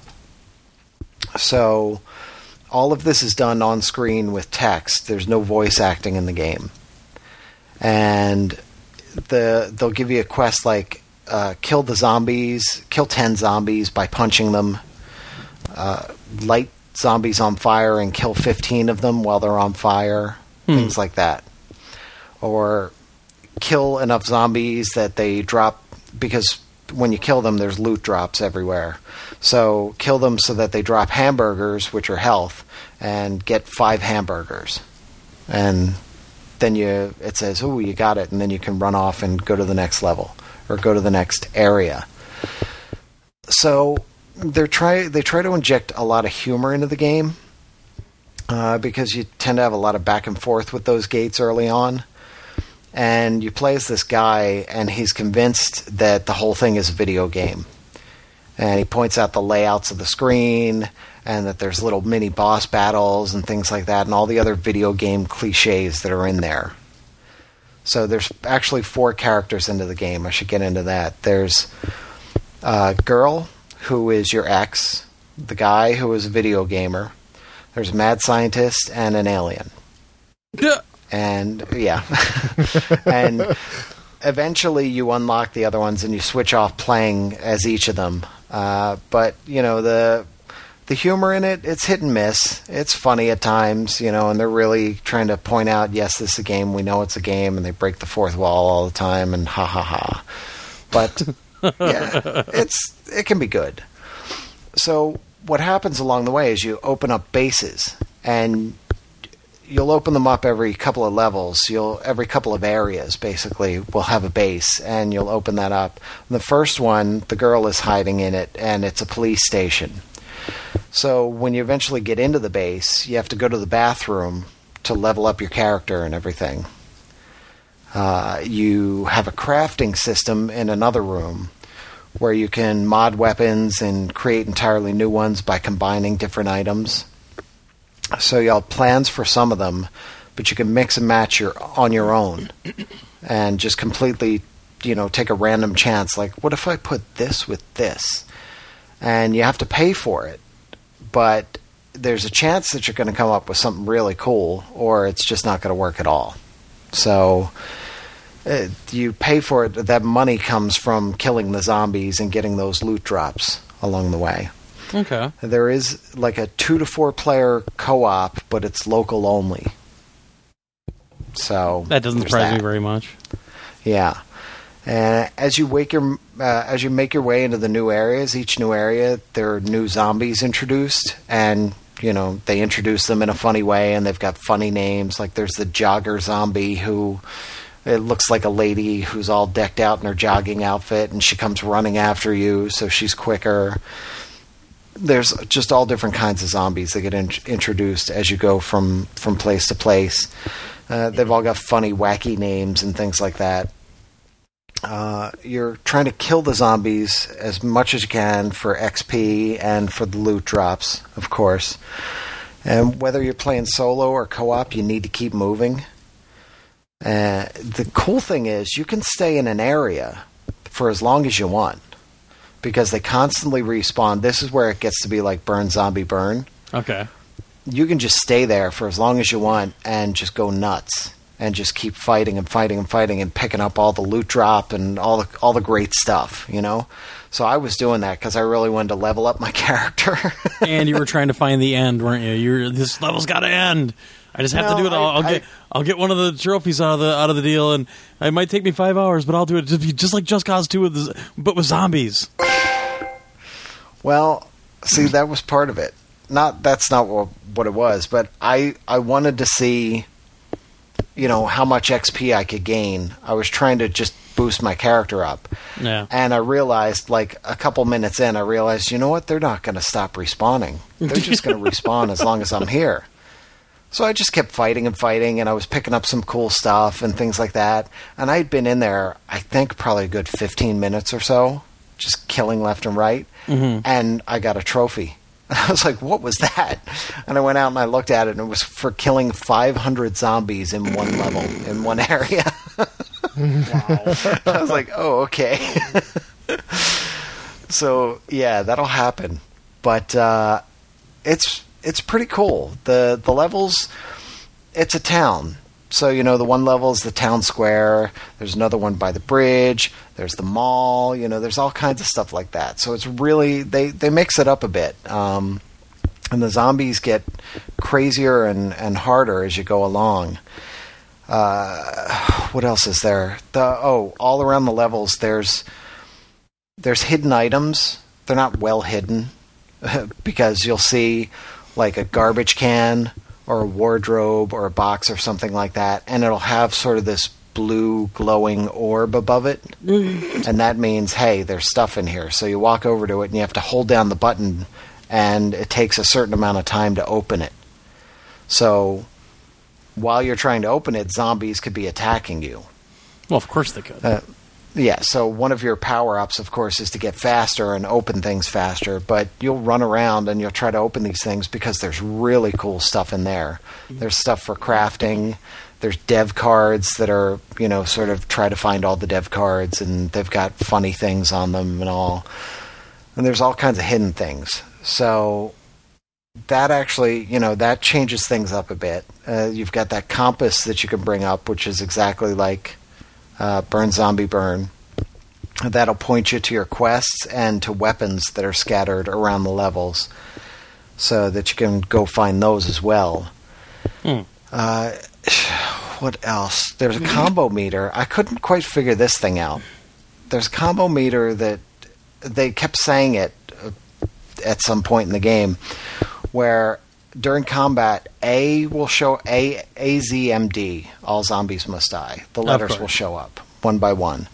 And, the letter shows up and you have so many seconds to do something, and then the Z shows up, and then I didn't quite understand what was going on there, and I couldn't see them because I'm so busy looking at the screen and trying to figure out where I am, making sure I'm not getting overrun, that I wasn't even seeing if I was hitting all that and making that happen. So I don't know about that. Sorry, it's there. I don't know. I don't know about it. There's also a point on base levels actually, where like you get to the base level and you're not in the base yet, and you can't get in the base. You have to go do all these quests. But then when you get to that point where they're like, "Okay, I'm going to let you in, but you have to kill every last zombie on this level, in this area," and they stop spawning at that point, but you have to kill them all. And when you reach a certain number that are left, this text jumps out and it says, "All zombies must die." And it's the last ones, the remaining ones there, they turn red, they become faster, stronger, more aggressive, and way more difficult to kill. So it just becomes chaos at the end. Because you're trying to run, you're trying to pick up ammo, you're trying to kill them, they're harder to kill, it gets crazy, especially when you're playing solo. The maps are fun. Do you see that game kind of made for co-op, or does it kind of play differently if you're playing co-op or in single player? It's not a huge difference, I don't think. I mean, I didn't play a whole lot with a second player, but the cool thing is, like, with multiplayer or co-op, if somebody dies, or if somebody gets killed or knocked down, what you'll have on that compass, if you pop that up, it'll point to them as well, like your downed comrade, and you can run over and revive them. Okay. Because if you don't revive them in a certain amount of time, you have to restart. Oh, okay. Which kind of sucks, because then you lose all this stuff. So, yeah, being able to revive them and all, it's cool. I was having fun playing it solo, though, because there's a lot you can do on your own, and you can get through it. It is tough playing it solo, but as you craft these weapons and as you get these other cool power-ups and things, like I found this radio, and it was the military radio, and now every 30 zombies I killed, something like that, a set number of zombies in this area, say it was 30 that I killed, they would call in an airstrike, and bombs would rain down around me, and any zombies around me would get destroyed, and they would give up all kinds of great loot. So then I wasn't leaving that level. I was like, oh, this is awesome. I was just hanging out there, like, killing them all as much as I can. But then after that, like, from that point on, that's what I had for, like, the next level that I went into, and it was there. So you hit that many zombies, and boom, the bombs rain down, and it helps thin out the herd a bit, and it also gets all this great loot around you to pick up. So, yeah, the maps they're pretty fun. They're somewhat varied, because it's this town and everything, and they can do all that. It's basically arena combat over and over again, though. Sure. You get thrown into this one area, you can't get out of it until you do something, or you hit that point. You could still stay in there, or you could leave, but you're there, and you're in that one area just killing zombies left and right, over and over. So it can get a little repetitive, but I didn't get bored with it. Not yet. I've actually been having a lot of fun with it. And cool. Double Six actually does plan on releasing DLC. And what they would do is they would actually expand the town and make the town bigger, just adding in new areas to the town. You get to go to the brothel now. Yeah. So that's a cool idea. If it sells well enough, or I'm sure they'll at least throw one pack out there, whether it sells well enough or not, and then they'll go from there. But it's neat because you can see there are areas that are blocked off. Like most of the fences are green. Oh, okay. Those security fences. And then there's other security fences that are red. So there's either nothing back there or it comes later in the game or whatever. But you can see there are all these different exits to all these different areas. And they're not all open to you. So it's kind of cool. It's a neat idea that they can. It's a good concept that's a good way to add on DLC. You're just expanding the town and expanding the quests and new weapons and things like that. I think it's cool. Sure. So it's a fun game. I gave that one a B+. Okay. Because it can get a little repetitive, but I haven't really felt that way, and I played a lot of it. I played for hours and hours and hours. Wow! So I played it for like about a half an hour or so because they sent it over on the debug, and I played it for a little while, but I just couldn't get into it. So I'm glad that you got a hold of that one. Yeah, I didn't think I was going to, because when it started up, I looked at the art style and everything, and I went, Yeah. But I was like, well, I have to play it. And I started playing it, and I actually had a lot of fun with it. So I think it's part of it is that it's that Diablo-type mentality where you get into that area, and it's just kill everything, and they're dropping loot. Okay, grab it. Total dungeon I'm just going to stay here. Yeah. Huh. Yeah, and you just want to stay there and keep killing stuff and see what they drop because you want to get good stuff, And I just do that for hours. I love that. So that worked for me. Cool. But all right. Fun. Well, let's get on to the emails because God knows we never get enough of those.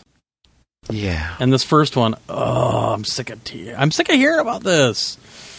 Anyway. Yeah, I figured we needed to put it up there anyway, but sure. Yeah.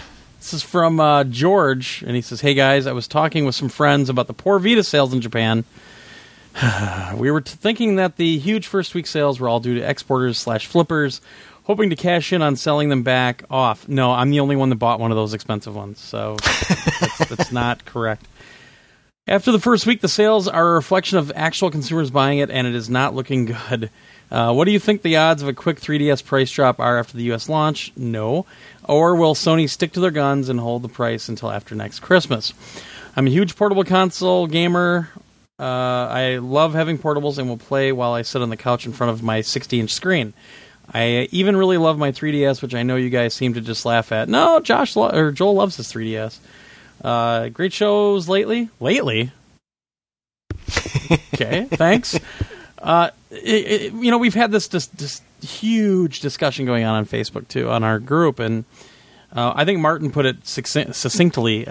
Basically, well, number one, a lot of the titles that came out for the Vita in Japan really aren't, like, Japan-centric, I guess you would say. And a few of the games sold really well, but, it really isn't this big launch like it's going to be in the U.S. I mean, the U.S. launch, look at the titles over here compared to there. Number two, basically, Martin said the economy over there is shit right now. People are a lot more protective of their money at this moment, and they're just not going to jump on something until there is a game that they really want to play. So, essentially, until you see a Monster Hunter 3D or one of those games that really does really, really well in Japan, it's probably not going to really hit hard. I think a lot of this, the sky is falling attitude with the Vita, I think is ridiculous in my opinion. I don't know. I just to think that they're going to drop the price like that. It only launched in one area and it did that. Why don't we wait and see how it does in the rest of the world? Why don't we see how it does in the U.S. and Canada? How about we wait and see how it does in Europe? I think a lot of this is perpetuated by the internet itself and a lot of the people on the internet that like to see things fail, no matter what it is. I'm not saying this is some Sony bias thing. It's people like to see things fail. I will tell you from my opinion, the Vita I have, even though I only have 2 games I can play right now, or 3 games, I love it. I think it's really well designed. It's a great piece of hardware. I love the OS. I love all the features in it. I think it's a great piece of hardware. So if it doesn't sell well, it doesn't sell well. But really, I don't see why it wouldn't, because I think it's really cool. I think it'll be fine, because Japan was also a place where the PSP sold phenomenally. Yeah. But it was really only after like a couple of games came out that the Japanese fans were really all about. Exactly. So they've got the games, they've got the console, or the handheld. They're very, very happy with it. The Vita comes out and it doesn't have games, a really solid game library that the Japanese gamer is interested in. So yeah, it's not going to sell that well. They're happy with what they've got. They've got their Monster Hunter on the PSP. They've got all those other games that they can play. Once the good games start to hit on the Vita, it's going to take off in Japan. It'll be fine. It's not that big a deal. Yep, that's how I feel. I don't know, Joel. You any differing opinions on that one? No, I pre-ordered one, so obviously I think it's going to be around a while. Yeah, but Josh, Joel's a sucker, though. Well, obviously, we've known that for a long time. He actually pre-ordered one from GameStop too. I mean, double sucker. I mean, yeah, this is the guy that bought a 3DS.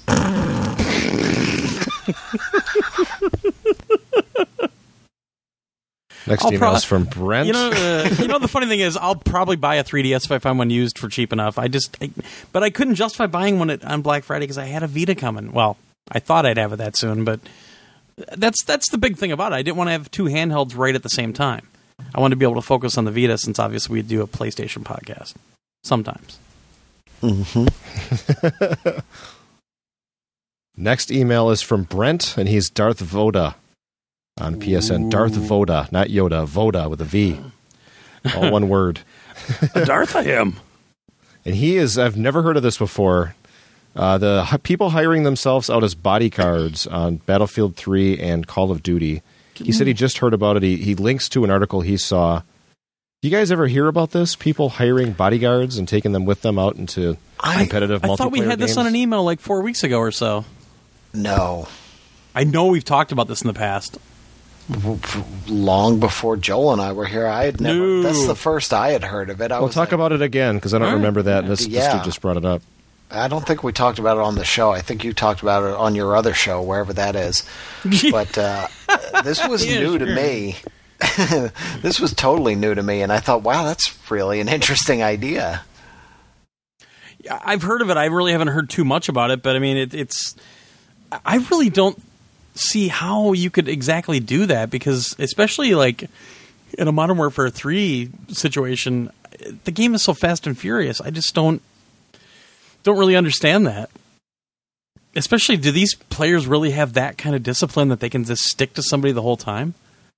I guess for the right amount of money, I guess. Yeah, that's the whole point of it. You get a really good player and you pay them, and that's what they do. They're there to cover you. Wow. Interesting. I mean, that's one way I guess you can learn how to play the game. Unless you have somebody on your back so much that you don't get any kills or anything. But, well, that's very enterprising in my mind. Well, I play games for fun. Maybe I'm alone here, but what's the fun in this? My stats are great because I hired this dude who came and stood by me. I don't think it's about the stats thing. I don't think it's about because your stats. Obviously, I don't think your stats would actually get that much better, because if he's got your back and he's defending you, he's getting all the kills. But what I think you're getting less deaths, so your kill to death ratio doesn't look as bad. Kill to death ratio only really works on Modern Warfare. If you're in Battlefield 3, kill to death means nothing. Why pay somebody to be your bodyguard if you get no benefit from it? I think you do get benefit from it, though, or you can get a benefit from it if you're a good enough player, and that is you're not getting killed every 5 seconds, hopefully, and you're getting more time in the game with the interface and the controls and the weapons to try to learn how they actually work and how they feel and everything, and you get more confident about yourself right away. And I kind of see where this is coming from because we've done this kind of thing with our clans in like Battlefield and also in the kill zones, where we would have like newbies come on, or even in Warhawk. We'd have newbies come on and you say, all right, well, just stick with me and I'll show you some of the stuff that's going on and, show you where the pickups are, where this is, where that is. And I think that's kind of how this is, just a little more hardcore and obviously costs money.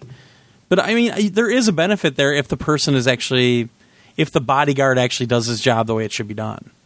Yeah, I'm reading the article that he linked to, and that's pretty much it, Glenn. You're right. It's kind of walking people through the maps, giving them some time they're giving them advice, showing them the ropes, I guess, as they're going through. So it's not what I was saying, which is like protecting you so you can boost. Right, it's literally like giving you a hand, like being a guide, which is stuff that we do playing with each other, or that I do with my friends. You get on, play with a game, your buddy just picked it up for the first time, you're sort of showing them the ropes.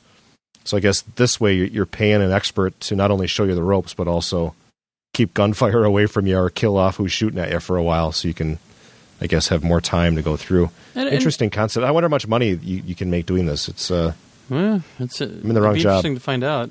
And the thing is, it's really about confidence as well. I mean, we have people even now that when we have a Warhawk night, like Damon, he'd never played it before. He owned it, but he never played it.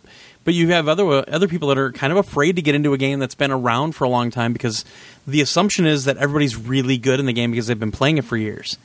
It's that kind of that mentality with it. I don't want to go in there with all those people. They're going to kick my ass. Well, now if you have somebody that's got your back a little bit, you can kind of learn how the game plays, and you can actually maybe learn and become really good at the game in a lot faster time than you would if you were just on your own. So it makes sense. Interesting. Yeah. It's a clever idea. So the last one is from good old Mike PSN08. I thought we banned him from the show. Yeah, I tried to, but I was reaching. All figured, right. All right, whatever. I guess. Okay. So yeah. So his question, when you boil it all down here, his question was, I'd like to ask you all: have any games like Uncharted 1 through 3 ever made you want more and wish the series would keep going, knowing that it has to come to an end sometime? Mm-hmm. Yeah, well, no, it didn't come to an end. There's Uncharted on the Vita, so there you go. Indeed. Yeah, question over. All right, we're done. Well, I'm really excited to see a new Jak and Daxter. Even the HD ones, I mean. Because that to me, that says they're going to do a new one. So, I didn't hear anything. I just misspoke. No, well, it's a question of, is there a game series that seems to be a finite game? There are no finite game series. That's the problem. Every game series will eventually have a sequel or get remade or get pulled back out of mothballs at some point. Well, I don't think we'll ever see another L.A. Noire. Well, that's not a series. That's just one. Well, they wanted it to be a series, but then Team Bondi disintegrated. But it is just one right now. That's the thing. I think he's talking like, have you played a series like the Metal Gear Solid series or, the Uncharted series or the Resistance series, and you're like, oh, but I want more of them, and I don't think they're ever going to do more. I can't think of anything because to me, every game... like even God of War, it's final. No, it's never final. They're making another one. Yeah. Every game, they're gonna, if it makes money, they're gonna keep making it. Yeah. There actually there's is a couple. One in my head. Sorry, Joel. There's one series that's still around, but it's not around the way I want it to be, and that's Phantasy Star Online. That's a game that on the Dreamcast I played to death, and I've still been waiting for a similar experience to get onto the consoles hereafter, and we've seen some good ones on the PSP. But a console Phantasy Star Online again. That's one that even though the series is still around, Like that's a bad example because he's talking about things that come to an end. To Josh's point, no, but I think you're right though. That works though. No, that actually does work. Yeah, I kind of off the subject a tad, but I mean, I want to see.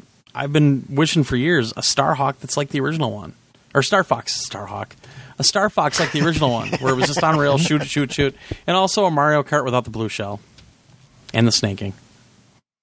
So that kind of thing, but that's kind of that's kind of more where I think is when they take a series and try to do more with it and ruin it.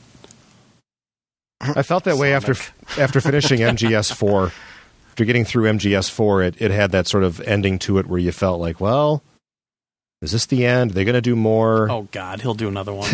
Well, of course he will, but there was at least that few minutes where you thought about it. And I guess that's the only time I can think of or ever sat and thought for a second, like, oh, hopefully they do another one. Because I always finish a game knowing they're going to do another one. So it's always coming. So I never worry about it. Well, I don't know. The ending of Resistance threw me. Or Resistance 2 threw me. Yeah, that one, that really threw me. I think there's some finality in Resistance 3, but there's a Vita one coming now. I figured they have the universe that they can play in. Right, so that's all good. But still, I was like, whoa. Yeah, I still haven't gotten to the end of Resistance 3. But yeah, it's a tough question. I'd have to put more thought. God of War 4, Mrs. Kratos. It's his kid. His kid that got killed, he's going to come back and it's the Mrs. Havoc. The Mrs. She shaves She's her looking head. for him. Calliope is going to come back and go to town. Oh, boy. No, she thinks he's out gallivanting around. She doesn't really know what he's up to. She did. She's it's Heavenly Sword 2. That game had so much promise. I want a Heavenly Sword 2. I would too, because I think this time around they could actually make a better game. It was so uneven, the first one. Yeah. Those fucking quick time events. Motion control arrows. Hot. Oh, yeah. Yeah, that was an experiment that was good, but not great.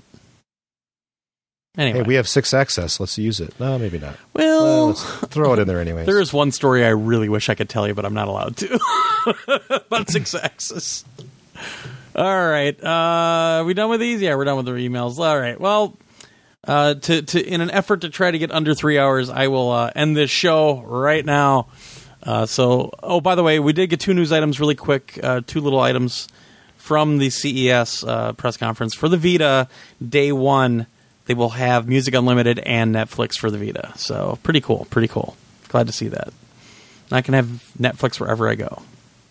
We talked about it before the show, but we never said it on here. I think we concluded you already have it on every device you carry around, so who cares? Well, I have it on my tablet, have it on my phone, have it, yeah. You have it on your 3DS, don't you, Joel? Yes. Yeah, see? All right. So it's even on the Wii. That's true. I'm never even trying that. In SD. Yeah, Yay. I'm never even trying that. Isn't that thing even on the Nook now too? Netflix? Yep. That's everywhere. It's on the new Nook. Yep. On my mom's Kindle Fire. Yep. All right. Well, if you want to reach us, there's a ton of different ways to do that, and we really hope you do. You can email us at podcast@psnation.org, or you can send us a voicemail in a couple different ways. You can, if you want to send us an MP3, you can do that to podcast@psnation.org, or you can call 715-502-9773. Standard long-distance rates apply. Or if you have Skype, you can just call WDT-Torgo. Leave a voicemail that way.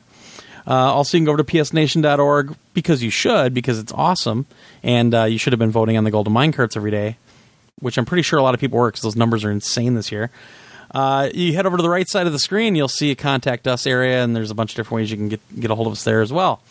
Don't forget to look for us on our official forums at retroids.com, along with all the other members of the podcast network over there. If you hit the forums button on psnation.org, it'll actually take you right over to there. Don't forget to look for us on Facebook in our awesome and ever-expanding Facebook group. Just type in PS Nation and do the search, request to be added to that group, and within, hopefully, minutes, we'll get you added, unless it's nighttime and we're sleeping. Then it'll be a little while. Don't forget to look for. Well, we're on Stitcher, which there's this big controversy going on, but we're going to stick on Stitcher. So if you want to check us out that way, we know a lot of our listeners use Stitcher to check out the show every week and stream it from there. So check out the PlayStation Network or the PlayStation section on Stitcher, and we'll be at the top of the list as usual. Check us out on audiblepodcast.com/PSNation, our awesome sponsors. You got over 85,000 Audible books to look through and check on. And guess what? If you sign up for the 14-day free trial through our little deal right here, you get to choose from one of those books, and you get to keep it. So head over to audiblepodcast.com/PSNation. And guess what? If you don't like it, if it's not your thing, within that 14-day free trial period, you can drop, not have to pay a dime, and you get to keep the book. And it still helps us out if you drop. So nobody's hurt here. Everybody gets to check stuff out. Everybody gets a little piece of the action, and that helps us pay for all of our bills. Another way we can pay our bills, if you go over to Zazzle.com/PSNation, check out all of our merch. We sold a shirt today, by the way, guys. You've got T-shirts, hoodies, iPad and iPod little shells, speaker. There's ornaments, beer steins, coffee mugs, stickers, all kinds of cool shit, hats. So head over to Zazzle.com/PSNation, and most of those items, if not all, are customizable if you want to put something else on there as well.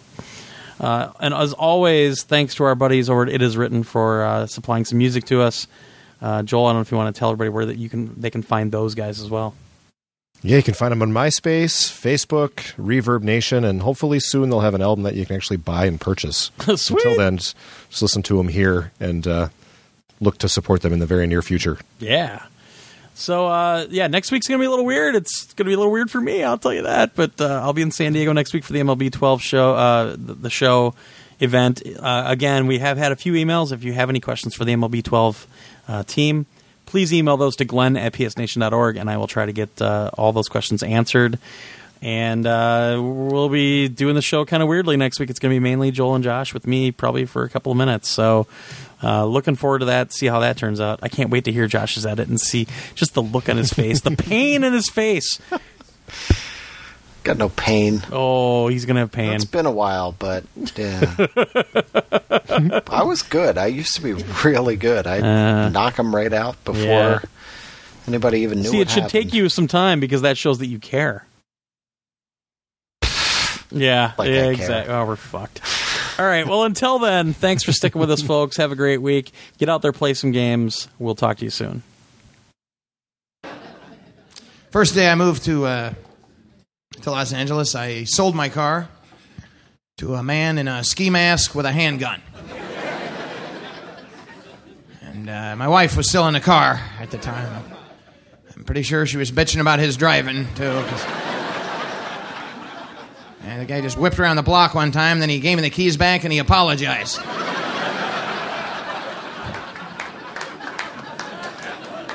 bought me a beer and gave me some gas money, too. God bless him.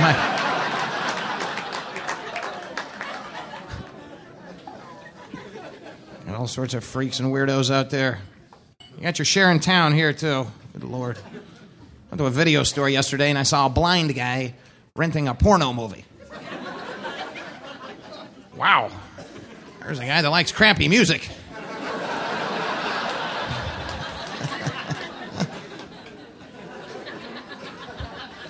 These freaks are everywhere. I was working in Vegas. I was running downtown and I passed a bus stop and there's this homeless guy sitting in the bus stop with no pants on, and he was masturbating and crying at the same time. I was like, wow, that's going to take forever.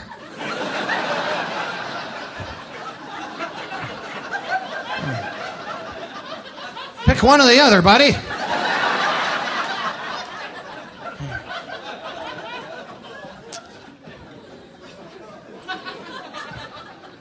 Freaks always surround me. If this ever happened, I went to the gym. I went to the gym. I go in there. I work out. I go in to take a shower. Shower room is completely empty. There's like 24 shower heads to choose from. So I pick one. In comes this other guy. 23 open shower heads to choose from. Which one does he pick? Exactly, the same one that I'm using. Now, come on. What?